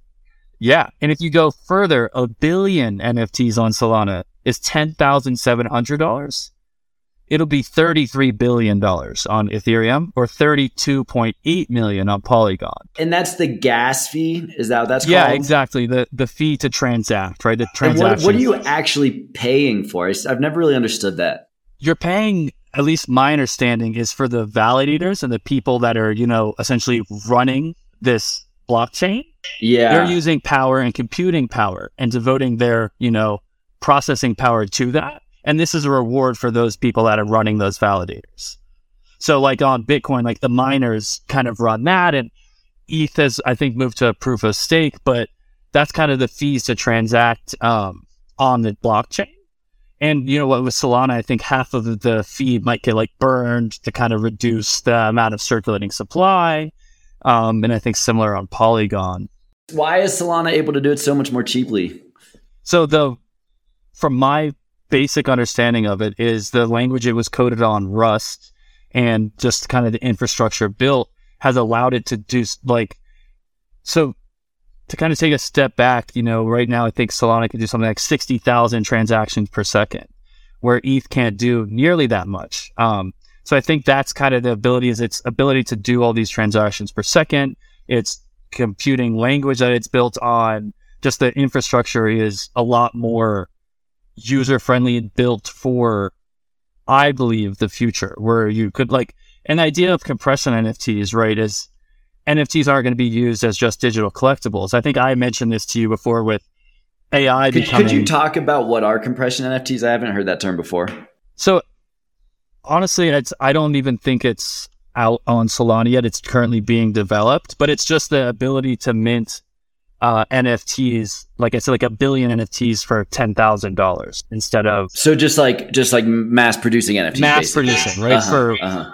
What I think could be the future of NFTs won't just be digital collectibles, but actually ways to verify news and other media content, because it's on the blockchain and it'll be there forever, right? So if you say talk to me more about that. Yeah, so it's something I recently had been talking to with some of my friends, is as AI and, for, again, lack of a better term, fake news becomes more prevalent and people are getting duped by this stuff more and more. If you could have the original news source, an original video, right? So you've seen like these fake videos or AI generated images of Trump in handcuffs or the Pope in a puffer jacket. If you could have these original images minted on the blockchain, then you have a verifiable source of what is real and what isn't. And you would say that this was minted on, April 13th at 1 p.m. And then after that image came out, these were the edited images of it, right? Like the photoshopped images and stuff like that. So I think the technology of NFTs and the ability to, again, have media sources on the blockchain and verify who they came from, when they came out, is super cool. Decentralization for the win. It's a fascinating thing. And Solana, that's another knock, right? Is that it's not necessarily super decentralized. I think if you were to apply the Howey test to it, it would definitely fall within the security on that definition. Because the Howey test, I think it's a 4-pronged test that... No, sorry, not the Howey test. The why is Solana considered centralized? So there's a Solana Labs, and there's a CEO of Solana Labs and everything. So there's a centralized kind of body that is pushing out these updates. And it's not centralized in the fact that, they control your assets on the blockchain, but that's when some of the downtime happens. It's like they'll say, we're going to push out a new update for the validators. And until over 67% of validators are updated to it, it's kind of at an impasse. You still have this level of centralization that I think you don't have with Bitcoin, right? There's nobody saying this is what happens. You said is the name of Solana Labs. Do they, how much ownership of the asset do they have? So they were the ones that created the blockchain and the asset itself. So I'm not sure of their holdings specifically, but I would imagine it would be, like a massive amount, right? They're the ones that... You think over 50%? I don't know.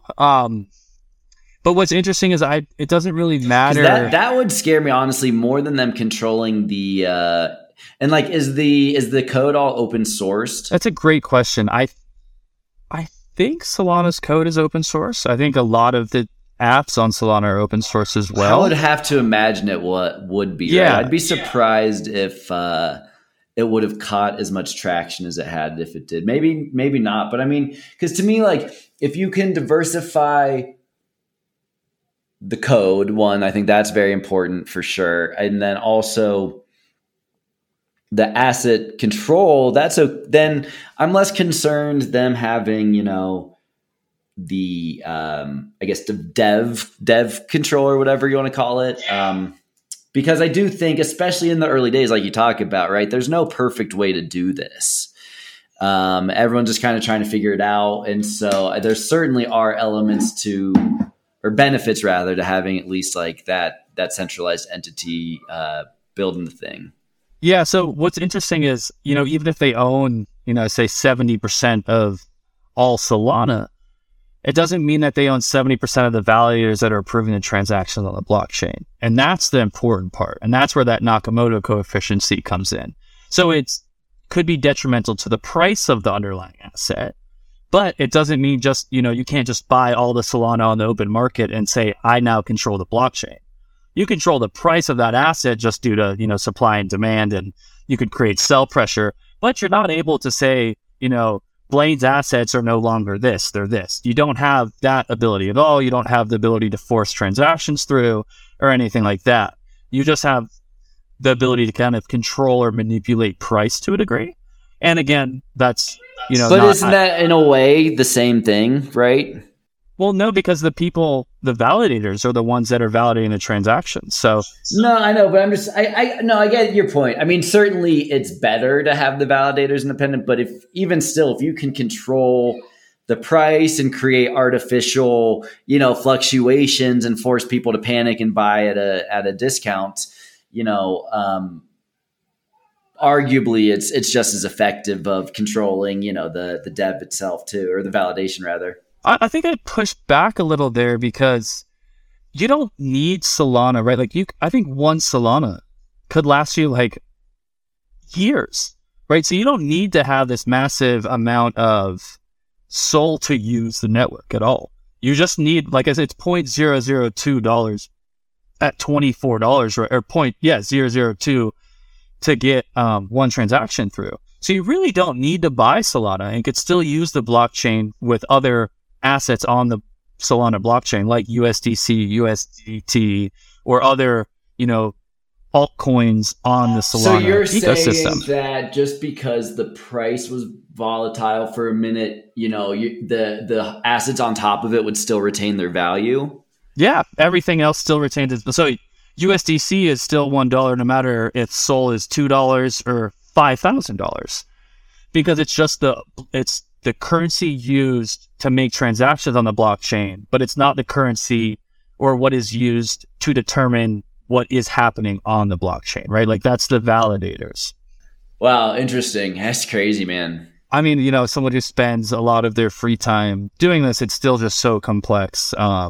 Again, there's like a level of technicality that's just always going to be hard for me to understand because I don't code and I don't run a validator. I don't really understand that, but it's still fascinating to me to see like the mass. Like I've got a friend who runs one of the larger validators on Solana, and I think right now it's like producing a lot of free income for him.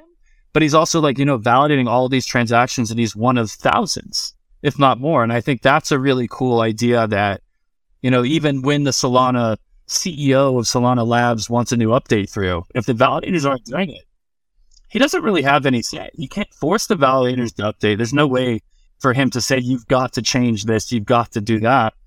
It's up to them to want to do it. That's cool, man.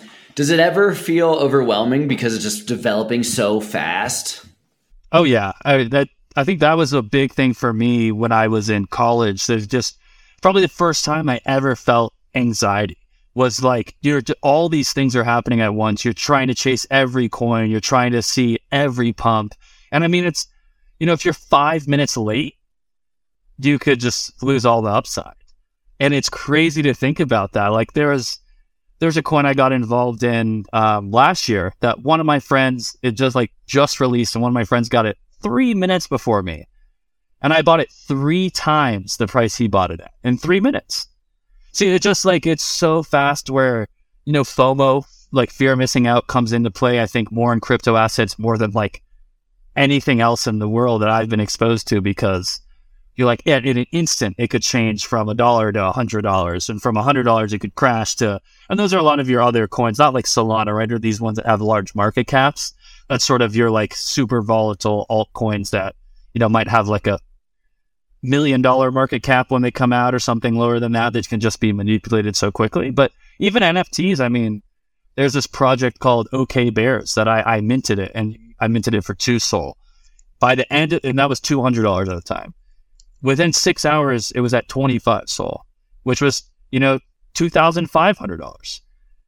If you were not here, I think that's the one you told me to buy and I didn't. Yeah. Something like that. It's like, damn it. But you know what I mean? Just this, it's quick where you feel like, oh my God, I've missed out on all this upside, or you just get into it if there's so much more upside and it moves so quickly.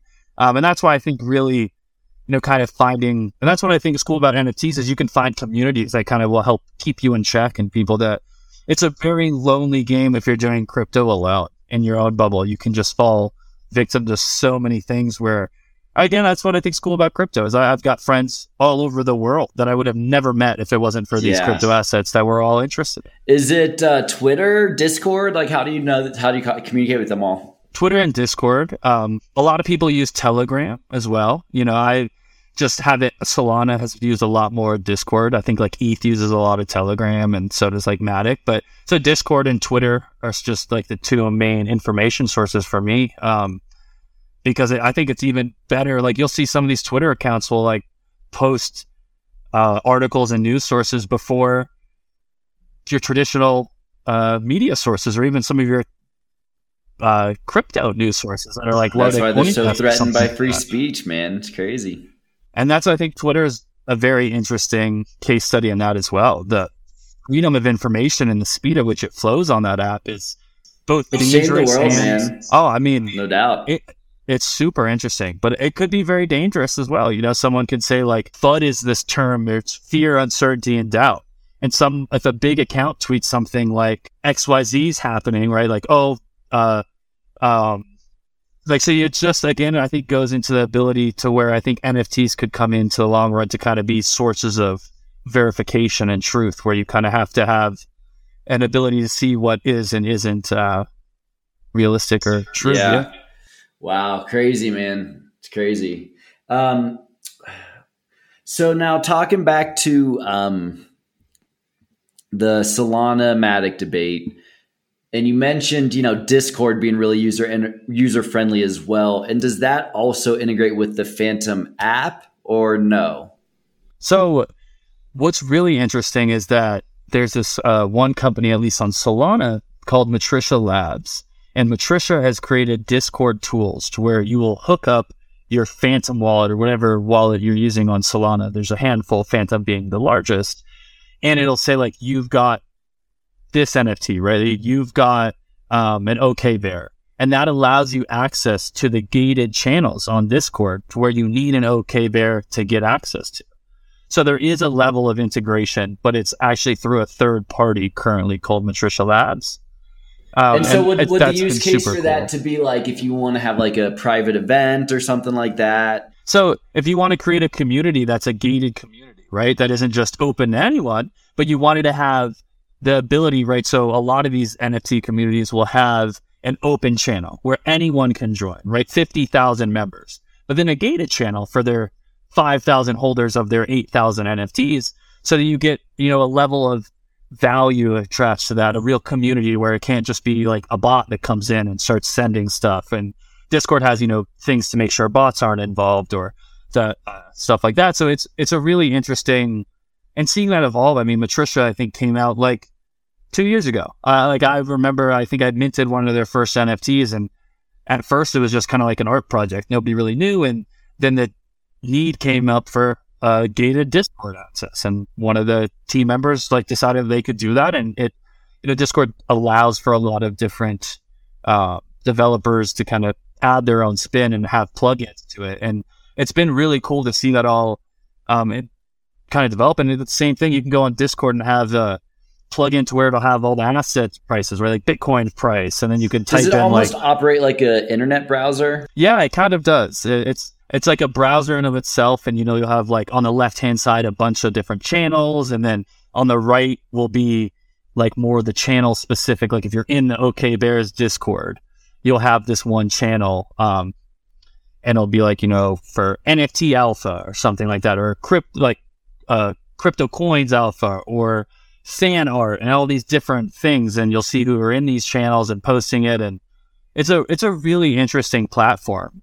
And it connects even to like Xbox and stuff like that. Yeah, yeah.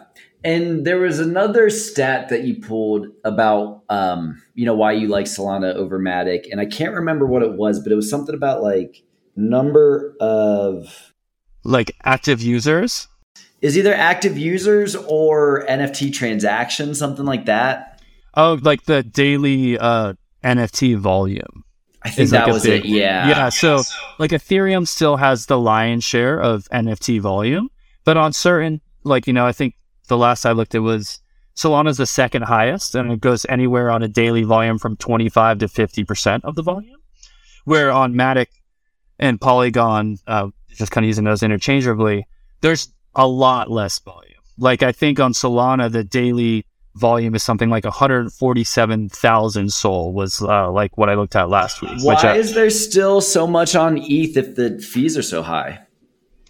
My opinion is the legacy users that got into Ethereum very early have so much capital, and they do not care to take it off the chain, right? Like it's not an easy thing to take assets from one chain to another. They've, Jump has created a wormhole, and some of them are good, but you could wait 20 minutes, and for someone who's only used one chain so much, and you're talking about a lot of money. It's a pretty, again, it's not like a bank where if you mess something up, you can get it back, right? You said it's the wrong address, it's gone forever. And I think that really scares people. So Ethereum that makes sense. I mean, it scares me, right? That's half the reason why I haven't set this up, because I'm like nervous I'm going to just fucking lose it all in transition. Yeah. It's terrifying. And Ethereum's like the real, the second chain after Bitcoin. And some of those people that got in years ago have hundreds of millions of dollars, and NFTs are like, you'll see sales that are $1 million sales. And like, I just saw one sales like a $500,000, $600,000 sale.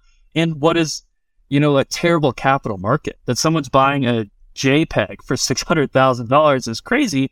Where on Solana, like the highest sale recently, would probably be less than $100,000, maybe less even than $50,000. That all makes sense. You've sold me on Solana. Boom. Yeah, I'm a big fan of it. I think the community on Solana is the most compelling part to me.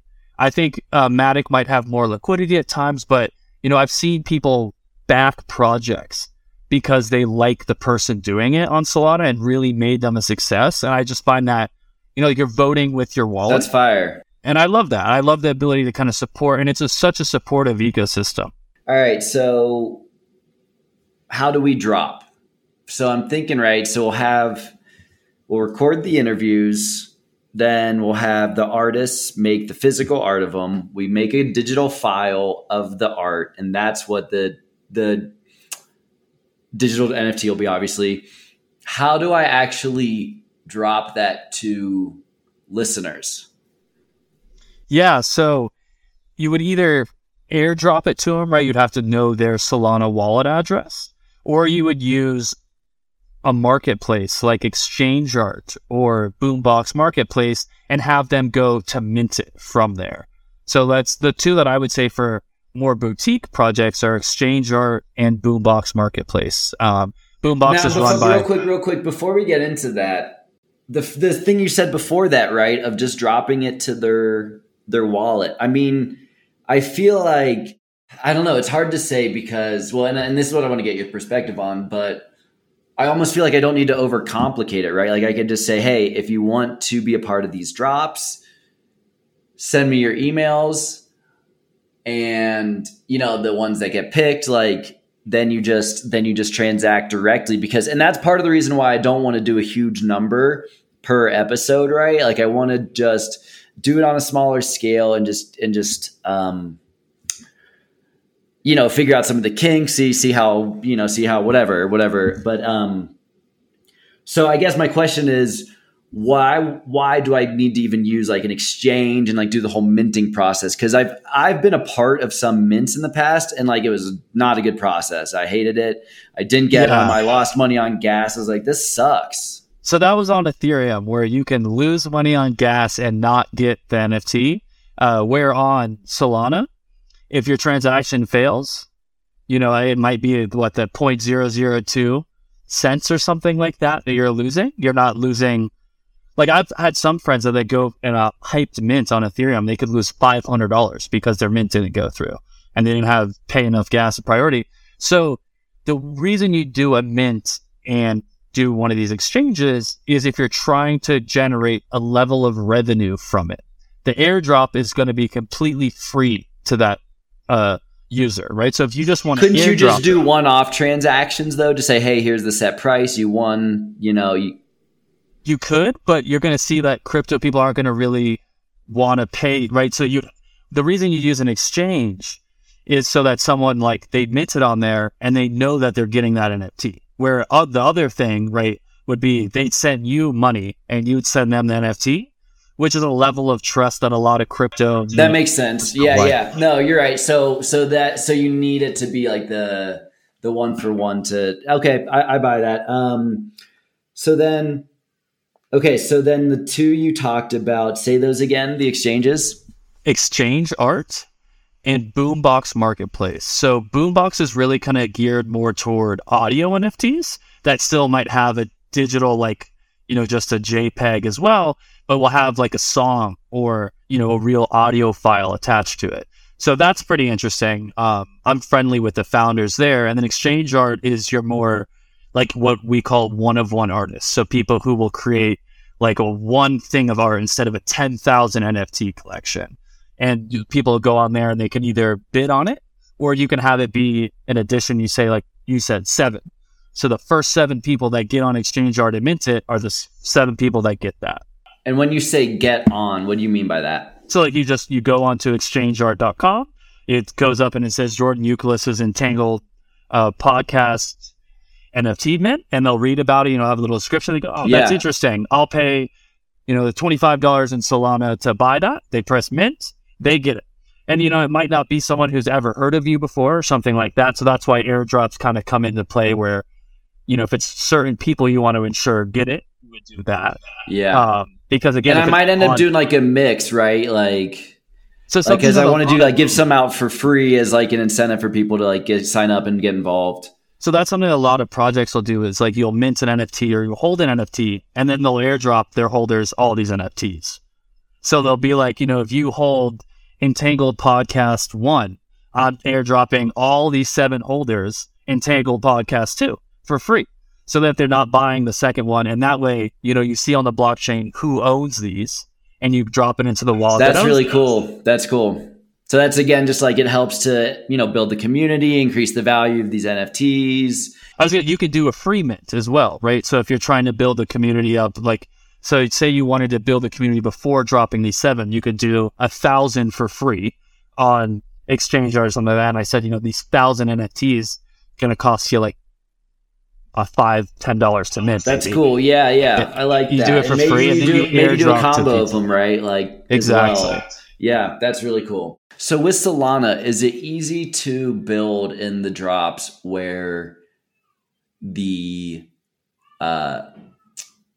you have, first off, with the initial sale and then with all subsequent sales, is it possible to build into the NFTs that the royalties are split, right? Because I want to have some go to the show, some go to the guest. You know what I mean? Yeah. So it's a pretty timely question. So Solana actually recently, the major exchanges, not the ones I mentioned, but Magic Eden has 70 to 80%, if not more, of the market share. They went to 0% creator royalties because there was essentially they wanted to continue the volume. They raised at a $1.2 billion valuation, and other exchanges decided that they weren't going to enforce creator royalties. So what that did was for people who are just getting into this to speculate, I don't have to pay 5% or 10% to the creator anymore. I get to keep that in my pocket, which allows me to trade. I could buy it for 1 tool and sell it for 1.1 and make the 0.1. Where if there's a 10 or 12% fee, I've now lost money. So it increased the liquidity, but exchange art is for the creators by the creators, right? Like that's not their tagline, but that's who they are. They are for artists. They enforce the royalties. So you can split it up on every NFT and everything. You can have it. So, if you do Entangled Podcast 1, you could have 50% go to you, 50% to the speaker. And then Entangled Podcast 2, it could be 25% to Entangled Podcast 1 holders. And like you can just do whatever you want on each NFT collection. Is that very hard from a technical perspective to build, or is it pretty cookie cutter? So I think it's that's why you use these exchanges, right? If you wanted to, you could create your own web page and mint on your own web page on entangled.io or something like that. But you would have to hire a developer to do all the backend stuff. That's why you do it on Exchange Art. You'd pay them. Okay. Would you be able to help me with this kind of stuff on Exchange Art? I'd be able to definitely put you in contact with the team that could walk you. Okay, awesome. Right? Like, awesome. They would be like way better. And I have friends who are artists that, do this kind of all the time. So I'd be happy to put the two of you on a call and just kind of have them run you through they've minted, say, couple thousand NFTs on Exchange Art. They can tell you exactly how it works and stuff like that. Could you introduce me to Boombox as well? Yeah, absolutely. Man, I'm pumped. This is going to be a fun project. And again, what I think is really cool is like the community on Solana. Like these were started by people in the community that saw a need. There wasn't any audio visual NFTs. So this one kid I know went out and said, I'm a music producer. I want a way for musicians to make more than the 0.1 cent or whatever you get per stream on Spotify. And like, I've got a friend that sells on there, and he sold a piece of art for $50, like a beat that he made for $50. And he's like, I literally could have never made $50 from my music without that. And I think that's so empowering and it's so cool to see that people are interested in that, right? Like they want to support these artists and these creators with their passion. And that's what really drew me to the Solana ecosystem, was this like collaborative nature and just the idea that, we don't enjoy traditional systems, right? It's not fair that Spotify makes all this money and musicians don't. Or even the traditional music industry. It's dominated by like 3 companies. It's a freaking oligopoly. It's crazy. And they take all the economics from the artists. It's wild. Exactly. And this like Boombox marketplace, takes like a small percentage fee. But when you look at it from the grand scheme of things, again, selling one NFT and one beat for $50 is probably more than this person would have ever seen through their Spotify plays in a lifetime. Right. It's crazy, man. Well, Blaine, this has been such a blast. Thank you so much for coming on the show. I do have one more topic I want to ask you about before we end. But before we do that, do you have anything, anywhere that folks can find you or reach out to you if they have questions or want to learn more? Yeah. If people are interested, then my personal email at blainerhoden@gmail.com. So BLAINERHODEN@gmail.com is a great place to kind of reach out to me and, get some, happy to give feedback and, whatever my limited knowledge can be of help, just, happy to talk to you about it. It's an industry I'm deeply interested in. So always happy to talk. Awesome, man. Awesome, man. So with that, would love to get your thoughts on, what happens with the economic system from here, right? I mean, how do things continue to develop from the traditional economy to crypto? Do they integrate? What happens? Yeah, I mean, I think it's a great question. I think there's just so many possibilities. I think we're going to continue to see pushback from the traditional financial system until we get to what I think is like a boiling point, right? Where there's so many people using crypto assets and using blockchain technology that the government won't be able to fight it without looking like a purely evil player, right? Like if there's just all of these people using it. So I think there'll be a point where, and I think you're seeing it now with a lot of people in the younger generations are just so digitally focused, right? They grew up using a computer and blockchain technology is super interesting to them. And it's not like my dad who has trouble logging onto his email, right? They can code even if they didn't ever go to school for coding, right? They're just so into it. So I think as we become more of a digital society, you're going to see more people looking to digital assets. especially like you see people use Apple Pay. So people are going to continue to use things like Solana Pay and use blockchain technology because of how frictionless it is. I mean, Venmo takes 4 days to get to your bank account. And that used to be the coolest thing ever. Now I'm like, 4 days? Like, are you kidding me? I can get it in 4 seconds on Solana. So I think as the friction decreases on blockchain because of these better infrastructure and, user interface, and the friction exists on traditional financial systems, you'll see more people move to the blockchain technology. And as more people move, like you won't be able to vote for someone like Elizabeth Warren that has such a terrible understanding of the industry. And I think that's going to kind of be the tipping point, is when people say, so many people use it. Like, you're just purely doing this for an ulterior motive. It's not to protect consumers. It's not to, keep strength in our economy or anything. It's to keep power in a select few people. And I think you've seen more and more people wake up to it. I mean, in 2012 or 2014, even, you're talking about Bitcoin and stuff like that. People thought you were kind of crazy. Like, it's really weird. And now there's so many people I talk to that you would never expect, right, that are interested in blockchain technology. And my mentor is a great example. He was like, I don't really get it. He started on PayPal, and I think then like 6 months in, he's like, I want to start a fund. He's like, this is the coolest thing in the world. Like, I want to invest all my time and energy into this. And he's like 45 years old. And just to see him go from no idea to wants to do everything related to it in 8 months is just extremely telling of what's going to continue to happen in the industry. You're totally right. And also, I think as people see the impact of inflation and it's hitting their livelihoods, they're like, holy shit, this matters. We can't just it's crazy. I think that's a great point. As inflation becomes hyperinflation and goods become more expensive and the dollar loses its purchasing power, people are going to look to alternative assets in ways that aren't affected by the federal government. And, people will always kind of say that the federal government is, and you see it now, like they're doing things that aren't great for the average consumer. And people are going to wake up and say, hey, maybe Bitcoin is a volatile asset and it might not be the perfect asset, but man, it doesn't have this shadowy cabal behind it that is just ruining my purchasing power every single day.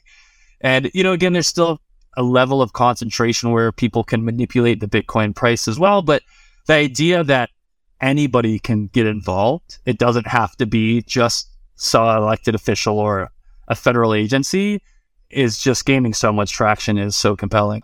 That's awesome, man. God.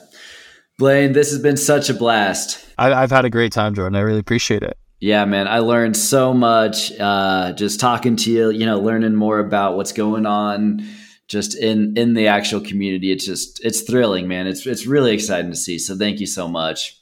Yeah, absolutely. I really appreciate the time.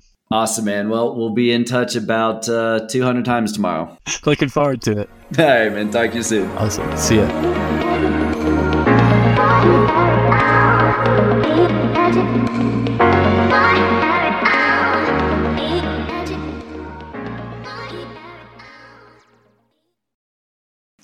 Thank you all for listening, and I hope you enjoyed the episode. In this discussion, Blaine and I considered the philosophy of Bitcoin in relation to fiat currencies and the value we believe cryptocurrencies bring to the economy. The more I've learned about the prospects of crypto and the dangerous state of our traditional economy, the more convinced I've become that the fight for human sovereignty and the right to life, liberty, and the pursuit of happiness are intrinsically tied to currency independence. That Bitcoin, as an initial use case, and cryptocurrencies more broadly, are freedom. What does that mean exactly when someone says Bitcoin is freedom? Is that just hyperbole they're using, hoping the price of Bitcoin skyrockets and they become quick millionaires? Absolutely not. To me, that statement has profound, far-reaching implications. Bitcoin is freedom from the corrupting influence of central bankers and money-lending cartels. In part one of this essay, I'll summarize the last 400 years of monetary policy, showing how an organized crime syndicate led by the Rothschild family has manufactured a financial system in which wealth and resources are stolen from the public and consolidated in the hands of a few ultra-wealthy elites. In part two, I'll highlight the characteristics of Bitcoin and cryptocurrencies broadly, which make them viable alternatives to escaping this hamster wheel of a financial system in which we're living. Part one, the corrupting influence of central bankers and money-lending cartels. To start, let me highlight that almost no one in the world understands how the economy works, including regulators, bankers, and investors. This is done intentionally. The cabal who controls our financial system benefits from this opaqueness because the way the economy works is so criminal. If you would like a history of how the largest organized crime racket in history developed and seized control of our global economic system, I'd point you to 4 books.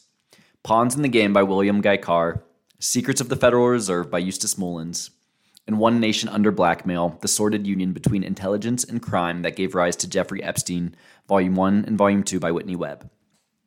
These investigative journalists connect the dots of the true history of our financial system, a history that has been buried under propaganda and the lie that our economy is based on free market capitalism.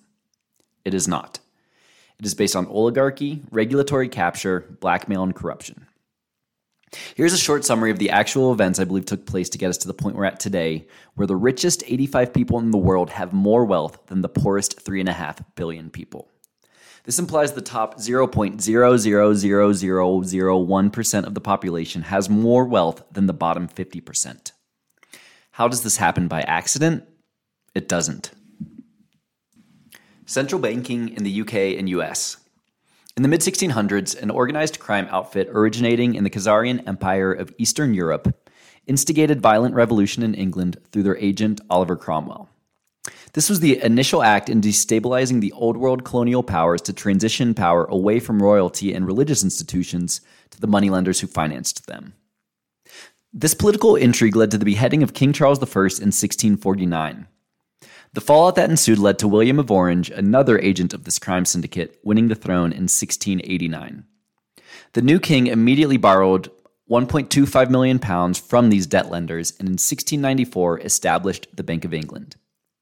In the first 4 years of the central bank's existence, the British national debt grew from £1 million to 16 million. This number has continued to grow exponentially, and as of mid-2022, the Bank of England's national debt stood at £2.4 trillion. The monthly interest payments on this debt, about £8.7 billion, are paid for and guaranteed by the British taxpayers. These interest payments to the Bank of England directly line the pockets of the cabal who has always controlled this institution since its inception. In 1773, this organized crime outfit was formalized into our cartel under the leadership of Mayer Amschel Rothschild at the first meeting of the World Revolutionary Movement. This cartel over the subsequent 250 years has grown its tentacles of deception and incorporated the institutions we today refer to as the Illuminati, the New World Order, the Cabal, and the Deep State. Yes, these organizations are all real, and there are no limits to the evil its members engage in for the sake of control, power, and depraved self-indulgence. The 5 sons of M.A. Rothschild established branches in the principal cities of Europe, institutions which have come to dominate the world of finance over the subsequent 250 years. The most successful of these were Nathan Mayer Rothschild in London and James Day Rothschild in Paris. Through an elaborate pump-and-dump scheme following the Battle of Waterloo in 1815, Nathan Mayer Rothschild took control of the Bank of England for the Rothschild family. By this point in time, the Bank of England had a monopoly on the creation of pound sterling and controlled the global supply of gold. The Rothschild family used covert agents to capture the U.S. financial system as they had gained notoriety in Europe, and many refused to work with the Rothschilds due to their penchant for treachery. Here's William Guy Carr explaining how the cabal fomented the American Revolution through monetary policy. In order to understand how the men who obtained control of the Bank of England and the British national debt also obtained control of the trade and commerce and the monetary system of Britain's American colonies, it will be sufficient if we pick up the threads of the story at the time Benjamin Franklin went over to England to represent the interests of the men who had been associated with him in building up the prosperity of the American colonies. Robert L. Owen, former chairman, Committee on Banking and Currency, states that when associates of the Rothschilds asked Franklin how he accounted for the prosperous conditions prevailing in the colonies, he replied, "That is simple. In the colonies, we issue our own money. It is called colonial script. We issue it in proportion to the demands of trade and industry." Robert L. Owen remarked that not very long after the Rothschilds heard of this, they realized the opportunity to exploit the situation with considerable profit to themselves. The obvious thing to do was to have a law passed prohibiting the colonial officials from issuing their own money and to make it compulsory for them to obtain the money they required through the medium of the banks. M.A. Rothschild was still in Germany, but he was supplying the British government with mercenary troops at £8 per man. Such was his influence in 1764 that he succeeded through the directors of the Bank of England in having laws passed in accordance with his dictates. The authorities in the colonies had to discard their script money. They had to mortgage the colonial assets and securities to the Bank of England in order to borrow the money they needed to carry on business. Referring to those facts, Benjamin Franklin stated, "In 1 year, the conditions were so reversed that the era of prosperity ended and a depression set in to such an extent that the streets of the colonies were filled with unemployed." Franklin stated, "The Bank of England refused to give more than 50% of the face value of the script when turned over as required by law. The circulating medium of exchange was thus reduced by half." Mr. Franklin disclosed the primary cause of the revolution when he said, "The colonies would gladly have borne the little tax on tea and other matters had it not been that England took away from the colonies their money, which created unemployment and dissatisfaction." Suspected Rothschild agents in the first 150 years following the Revolution include Alexander Hamilton, George Peabody, Junius Morgan, Nicholas Biddle, J.P. Morgan, Jakob Schiff, Otto Kahn, Paul Warburg, and Bernard Baruch. These men established many of the most powerful financial institutions today, including J.P. Morgan Chase, Brown Brothers Harriman, and Kuhn Loeb & Co., now part of Barclays. While many U.S. banks failed during the panics of 1837, 1857, 1893, and 1907, these cabal-backed institutions carried on and ultimately benefited from the creation of the Federal Reserve in 1913. In 1791, Alexander Hamilton, the first U.S. Secretary of Treasury, established the first Bank of the United States at the behest of European bankers pulling the strings. This central bank had much of the same powers as the Bank of England until its charter expired in 1811. The second Bank of the United States received its charter in 1816 to help in paying the war debts the U.S. incurred during the War of 1812. In 1836, President Andrew Jackson refused to extend the charter of the Second Bank of the United States, an institution whose president was Nicholas Biddle, an agent of James de Rothschild of Paris. Jackson said, "You are a den of vipers. I intend to rout you out, and by the eternal God, I will rout you out. If the people only understood the rank injustice of our money and banking system, there would be a revolution before morning." He wasn't exaggerating. The cabal responded to Jackson by aggravating the Panic of 1837 when the Bank of England in one day threw out all the paper connected with the United States, refusing to accept any securities, bonds, or financial paper in the U.S. The purpose was to create an immediate financial panic, cause a complete contraction of credit, halt further issues of stocks and bonds, and ruin those seeking to turn the United States securities into cash. The plan worked. In 1891, a secret association known as the Round Table was formed between the Rothschilds, Cecil Rhodes, and J.P. Morgan, amongst others. This organization evolved into the Royal Institute of International Affairs in London, the Council on Foreign Relations in the U.S., and globalist organizations including the Trilateral Commission and the Bilderberg Group. These organizations have colluded to choose the leading government officials on both sides of the pond ever since. This has resulted in increasing levels of regulatory capture and further entwined the interests of big banking with those of politics. The cabal's crowning achievement took place following a covert meeting in November of 1910, 3 years after they had orchestrated the Panic of 1907. 8 men conspired at Jekyll Island to craft a plan that resulted in the formation of the Federal Reserve. The 8 men in attendance at Jekyll Island were all acting as agents of the Rothschild family. They were Senator Nelson Aldrich, the father-in-law of John D. Rockefeller Jr. and head of the National Monetary Commission; Arthur Shelton, Aldrich's private secretary and special assistant of the National Monetary System; A. Piot Andrew, assistant secretary of the Treasury; Frank Vanderlip, president of the National City Bank of New York; Henry P. Davison, senior partner of J.P. Morgan Company; Charles D. Norton, president of First National Bank of New York; Benjamin Strong of J.P. Morgan Co., and Paul Warburg, partner of Kuhn Loeb & Co. and one of the original members of the Federal Reserve Board of Governors. The Federal Reserve Act was signed into law in 1913 by President Woodrow Wilson, whose election had been bought and paid for by the cabal. On Substack, I've included a political cartoon from 1912 arguing against the creation of the Fed, as it would result in an octopus monster that controls the White House, Congress, the U.S. Treasury, commercial banks, Wall Street, farming, and industry. This is exactly what has happened over the subsequent 110 years. The Federal Reserve, Den of Thieves. The Federal Reserve for the past 110 years has claimed that it is not owned by anyone, and that it is a decentralized operating structure of 12 Federal Reserve banks. However, the government has never owned a single share of stock in any Federal Reserve bank, of which the New York Federal Reserve is by far the most important. Rather, the stock is all owned by private corporations, namely the banks responsible for the conspiracy that led to its creation. So who owns the Federal Reserve today? While underlining While underlying ownership data is difficult to obtain due to obfuscation, it's believed that about 80% of the New York Fed is owned by just 8 families. The Goldman Sachs, Rockefellers, Lehmans, and Kuhn Loebs in the US, and the Rothschilds, Warburgs, Lazards, and Israel Moses Seifs in Europe. When the Federal Reserve was initially formed, a fraction of the money it printed had to be backed by gold. However, in the late 1960s, the US was experiencing a run on gold. President Nixon stepped in to temporarily detach the US dollar from the gold standard, which ended up being a permanent decision. While the Federal Reserve had a monopoly on money printing in the US, this decision could have dramatically lowered foreign demand for the US dollar. In stepped Henry Kissinger, who colluded with the King of Saudi Arabia to ensure that OPEC nations could only sell their oil in US dollars, a decision which stands today and has further entangled US fiscal and monetary policy with the interests of big oil. Any foreign leader who attempts to sell oil in other currencies, such as Saddam Hussein attempted in 2000, is met with opposition from the US military-industrial complex. But more on that topic for another day. The result is that today, the money printed by the Federal Reserve is backed by absolutely nothing. Here's Congressman Wright Patman explaining how the process of money creation works. The dollar represents a $1 debt to the Federal Reserve System. The Federal Reserve banks create money out of thin air to buy government bonds from the United States Treasury, lending money into circulation at interest by bookkeeping entries of checkbook credit to the United States Treasury.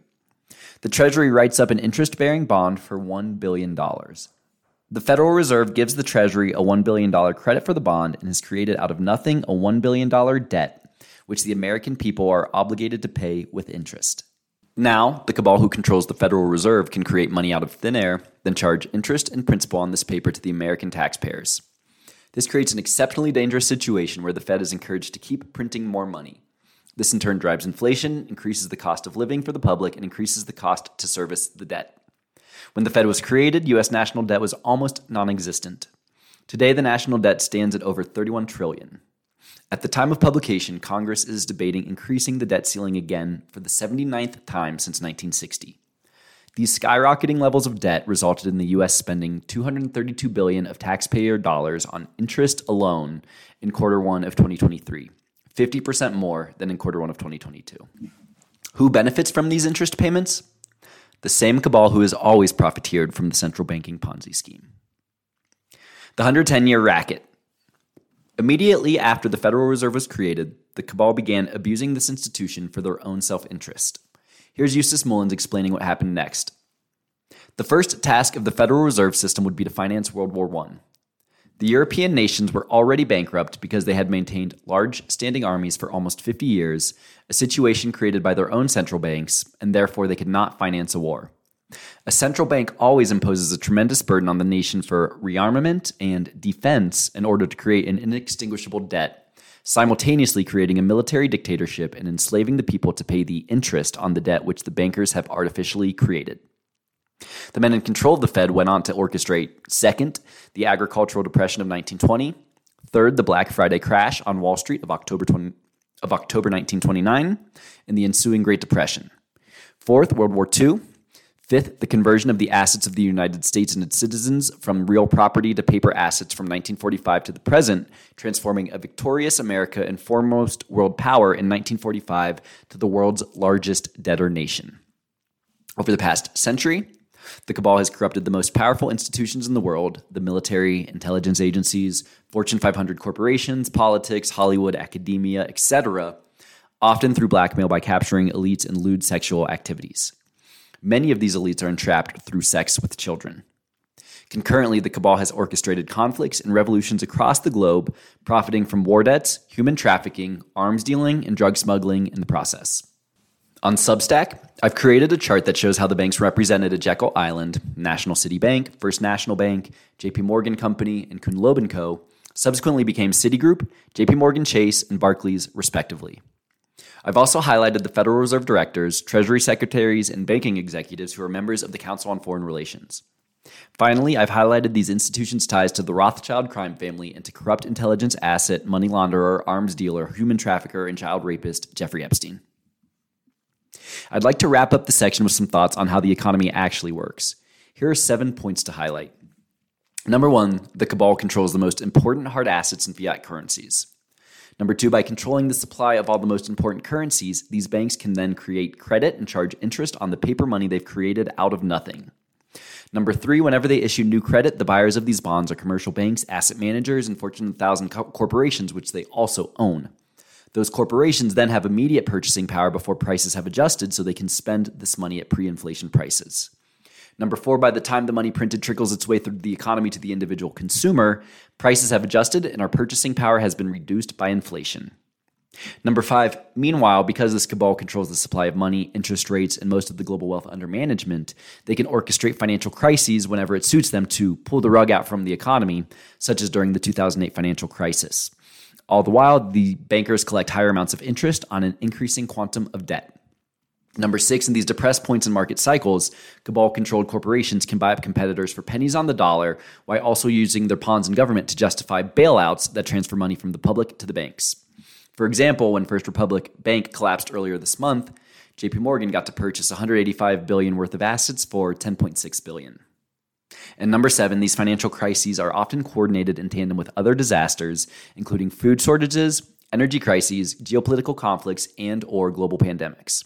These additional triggers increase the public's fear and willingness to give up civil liberties, as well as to transfer tax dollars to multinational corporations for emergency use.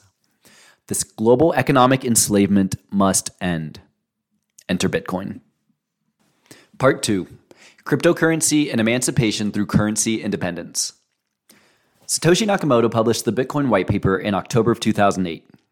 The identity of Satoshi remains a mystery, but the implications of what he, she, they started cannot be understated.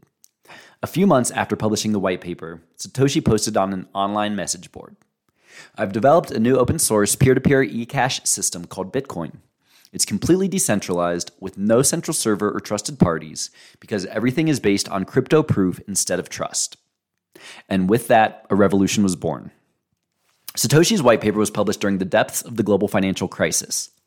The GFC was a period of economic panic when the largest banks in the world siphoned trillions of dollars from American taxpayers to prevent a financial collapse which they had created. Citigroup, which was formed from 2 Rothschild-controlled banks represented at Jekyll Island, was the largest beneficiary of the bailout, receiving over $517 billion.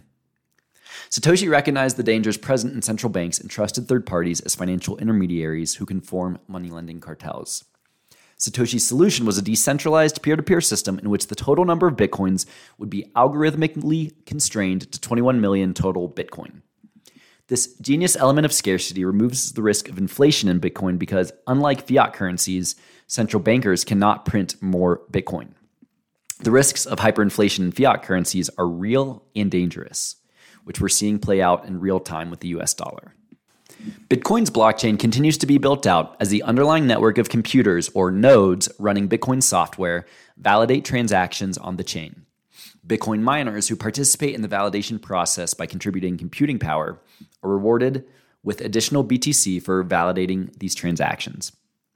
Another genius of Satoshi's methodology was to ensure that after every 210,000 blocks are mined, the reward for mining is halved. This ensured that the earliest adopters benefit the most from Bitcoin's broad adoption, and that by the time the establishment caught on to Bitcoin's potential, it was already too late. They could not now gain control of the asset because of its decentralized nature and algorithmic halving. This is exactly why we're now seeing governments cracking down on cryptocurrencies. The empire strikes back. About 1.5 years ago, I published an essay titled Bitcoin versus Gold and Hedging the Collapse of the US Dollar, in which I expressed my gratitude for the existence of Bitcoin and cryptocurrencies as a hedge in case the US dollar collapses. Unfortunately, the likelihood of the dollar collapsing has only increased since that time. I hate to say it, but I believe the cabal is intentionally pushing the US dollar towards collapse to incite panic and economic depression. It's for this exact reason that we must understand what makes something a monetary asset and how crypto can help us avoid economic disaster. In Matt Huang's white paper, Bitcoin for the Open-Minded Skeptic, he highlights the metrics as to what makes something a monetary asset: scarcity, portability, fungibility, divisibility, durability, and broad acceptance. Bitcoin scores strongly on all of these metrics except broad acceptance, although that is changing by the day. Huang further recognized that Bitcoin has additional non-traditional monetary features such as being digital, programmable, decentralized, censorship-resistant, and universal. These are all incredibly valuable at a time when the American public is losing faith in the US dollar as a monetary asset. and rightfully so. Now, one elected official who has been outspoken against Bitcoin is Massachusetts Senator Elizabeth Warren. Curious how Elizabeth, break up the big banks, Warren is against cryptocurrency when they arguably represent the public's best chance to escape economic enslavement. You don't think it's possible an elected politician would lie to the American public to protect the financial institutions she or he truly represent, do you? Here's Senator Warren last year on Meet the Press. With Bitcoin, there's no thing that backs it up. And that's what makes it different. It's just belief. You and I assess. You assess the value is going to go down. I assess it's going to go up, and therefore I buy. So it's more like this artwork. No, because at the end of the day, I can hang that thing on my wall. Right. And I can enjoy it, or I can throw darts at it. You could sell it for money.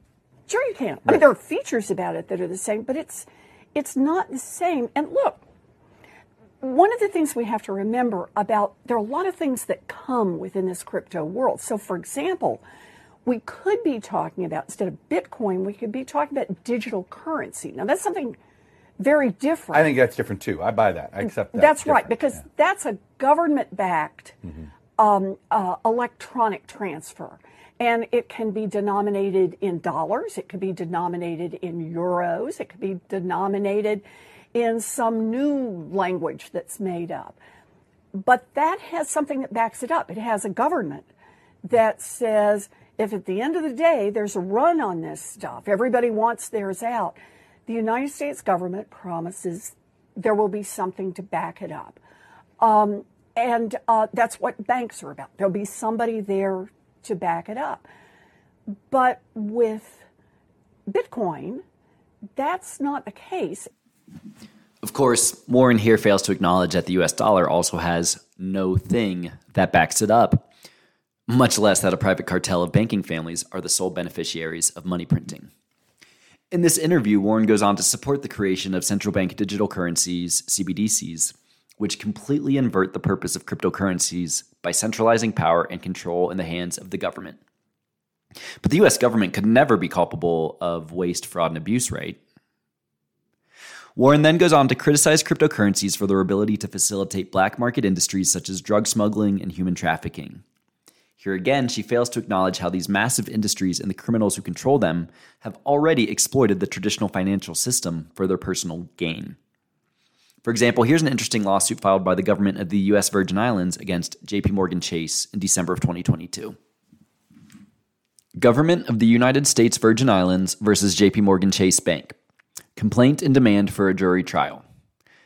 Plaintiff, Government of the United States Virgin Islands, files this complaint against JP Morgan Chase Bank for violations of Trafficking Victims Protection Act, the Virgin Islands Criminally Influenced and Corrupt Organizations Act, and the Virgin Islands Consumer Fraud and Deceptive Business Practices Act, and in support thereof alleges as follows.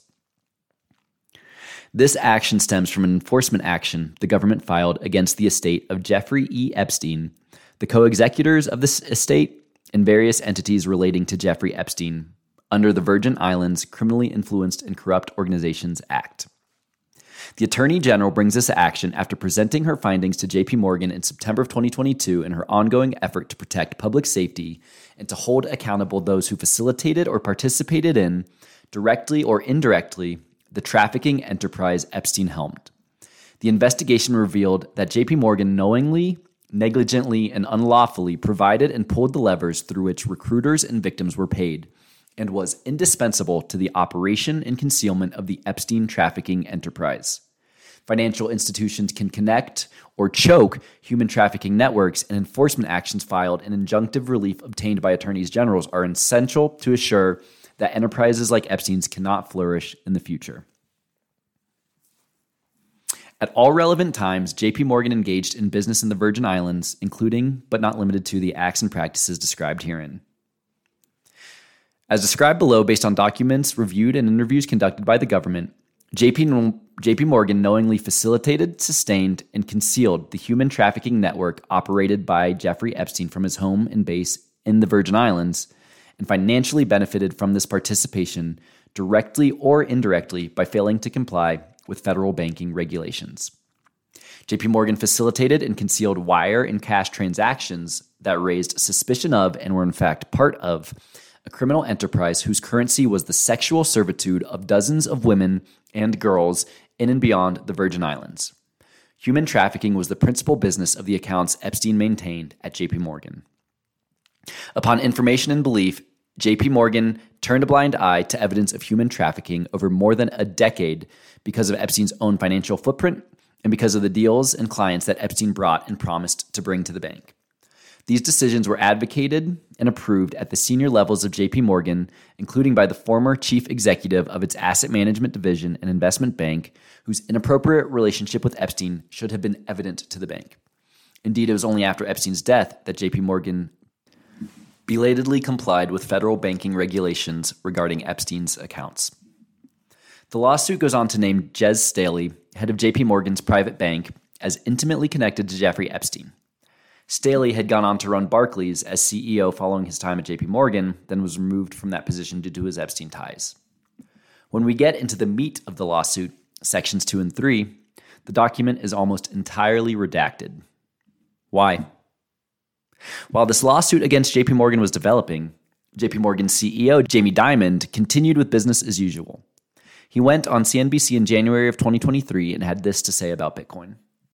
We pretty much always have some crypto conversation with you. I'm just curious because I don't think we've talked to you since. I think all that's been a waste of time, and why you guys waste any breath on it is totally beyond me. Because you just think the whole thing just is going to zero? Going to zero and it's fake? Bitcoin itself is a hyped up fraud.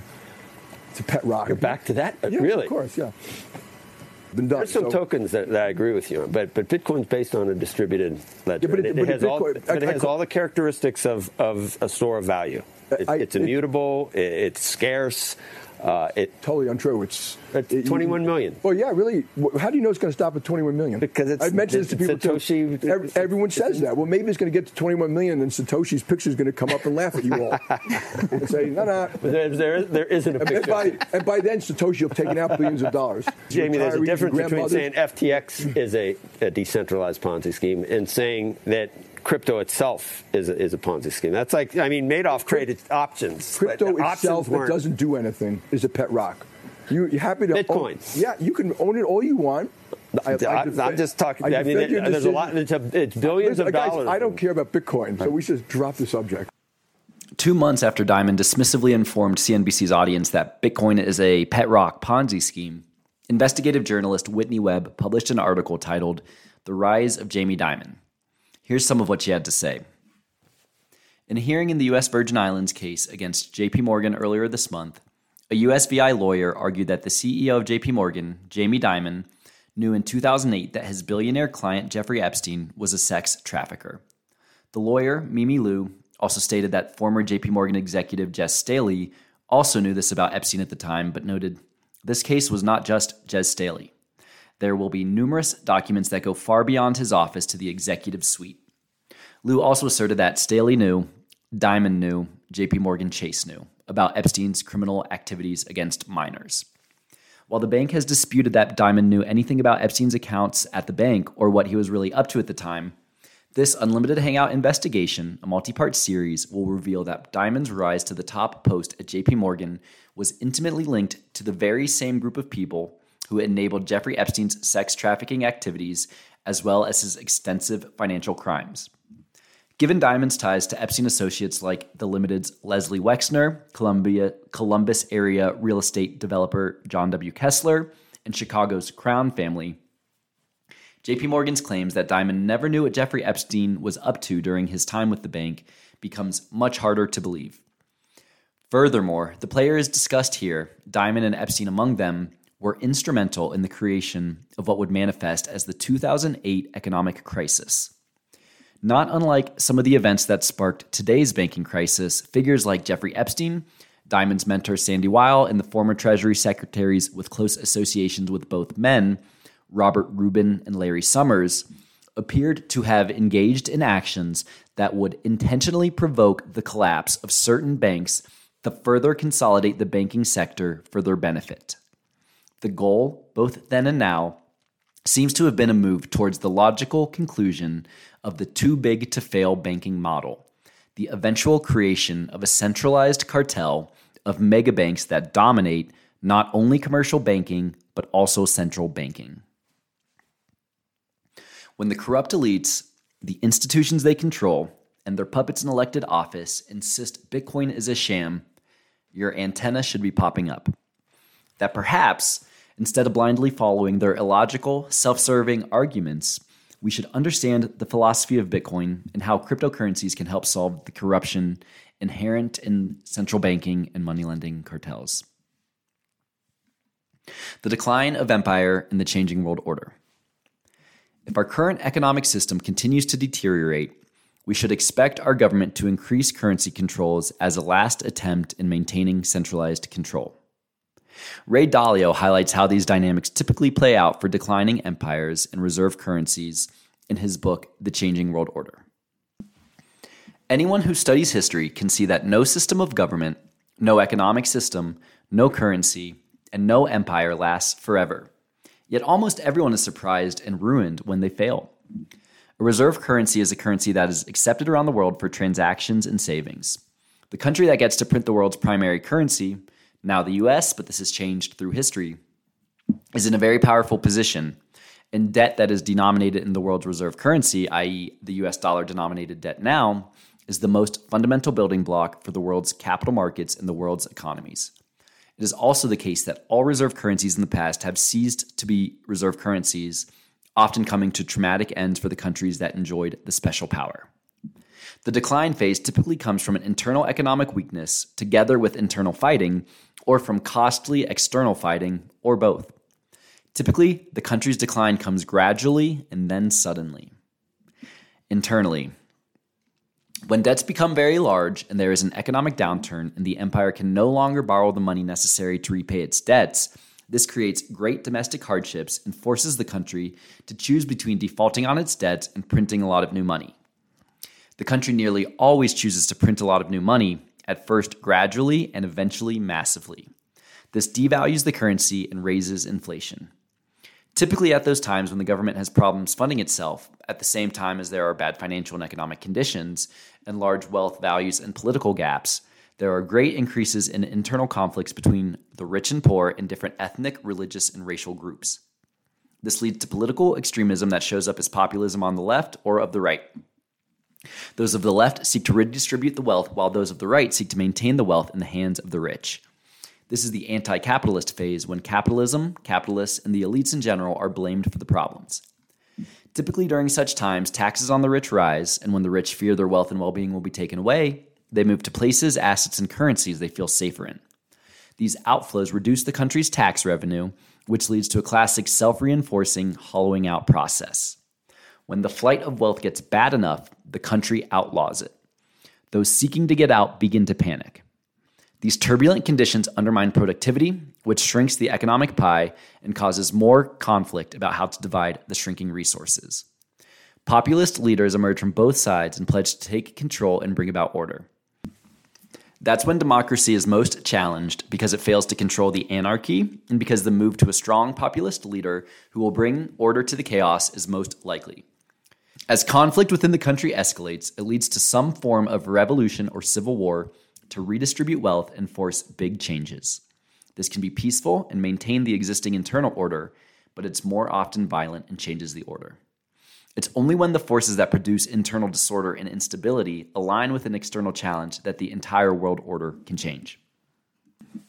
Externally, when there is a rising great power that is capable of challenging the existing great power and existing world order, there is a rising risk of great international conflicts, especially if there is internal conflict going on within the existing great power. Typically, the rising international opponent will seek to exploit this domestic weakness. This is especially true if the rising international power has built up a comparable military. Defending oneself against foreign rivals requires great military spending, which has to occur even as domestic economic conditions are deteriorating and the leading great power can least afford it. Since there is no viable system for peacefully adjudicating international disputes, these conflicts are typically resolved through tests of power. As bolder challenges are made, the leading empire is faced with the difficult choice of fighting or retreating. Fighting and losing are the worst, but retreating is bad too because it allows the opposition to progress and it shows that one is weak to those other countries that are considering what side to be on. Poor economic conditions cause more fighting for wealth and power, which inevitably leads to some kind of war. Wars are terribly costly. At the same time, they produce the necessary tectonic shifts that realign the world order to the new reality of wealth and power. When those holding the reserve currency and debt of the declining empire lose faith and sell them, that marks the end of its big cycle. When all of these forces line up, indebtedness, civil war/revolution at home, war abroad, and a loss of faith in the currency, a change in the world order is typically at hand. The uncomfortable truth is that the United States and the US dollar are fast approaching the end of the big cycle. We can repeat the same mistakes of the past, leading to internal revolution and geopolitical conflict, or we can choose a better path forward. What's different this time is that we have the technology readily available to break the chains of central bankers and money lending cartels. Emancipation through currency independence. The beauty of Bitcoin is not just its decentralized global ledger, insulated from the self-serving regulations of any individual government, although this is certainly a key breakthrough. The critical element of Bitcoin is that it serves as an initial use case for the viability of cryptocurrencies broadly. The cabal has been able to control the economic system because they control all the most important monetary assets: the dollar, the euro, the pound, gold, silver, etc. However, with cryptocurrencies, we now have infinite viable options with which to transact. If the public loses confidence in Bitcoin, they can easily switch to ETH or Matic or Solana or Cardano, etc., etc., etc. Furthermore, I expect cryptocurrencies and NFTs will revolutionize the foundational principles of economics to create a more equitable, productive system for all. I encourage my listeners to take a sober look at where the US dollar and economy stands today and the geopolitical events driving us towards World War III. We can play into the hands of the war financiers, the drug smugglers, the human traffickers, and the arms dealers. Or we can emancipate ourselves from the financial ties that bind once and for all. Learn about cryptocurrencies, understand how to self-custody your assets, and notify your elected officials that we will not accept laws that prohibit the free flow of currency exchange. Transitioning from the traditional economy to a decentralized economy will not be easy, but it's endeavor worth the fight. Today, we are on the brink of the emancipation of humanity through currency independence. So I guess all that's left to say is Bitcoin to the moon.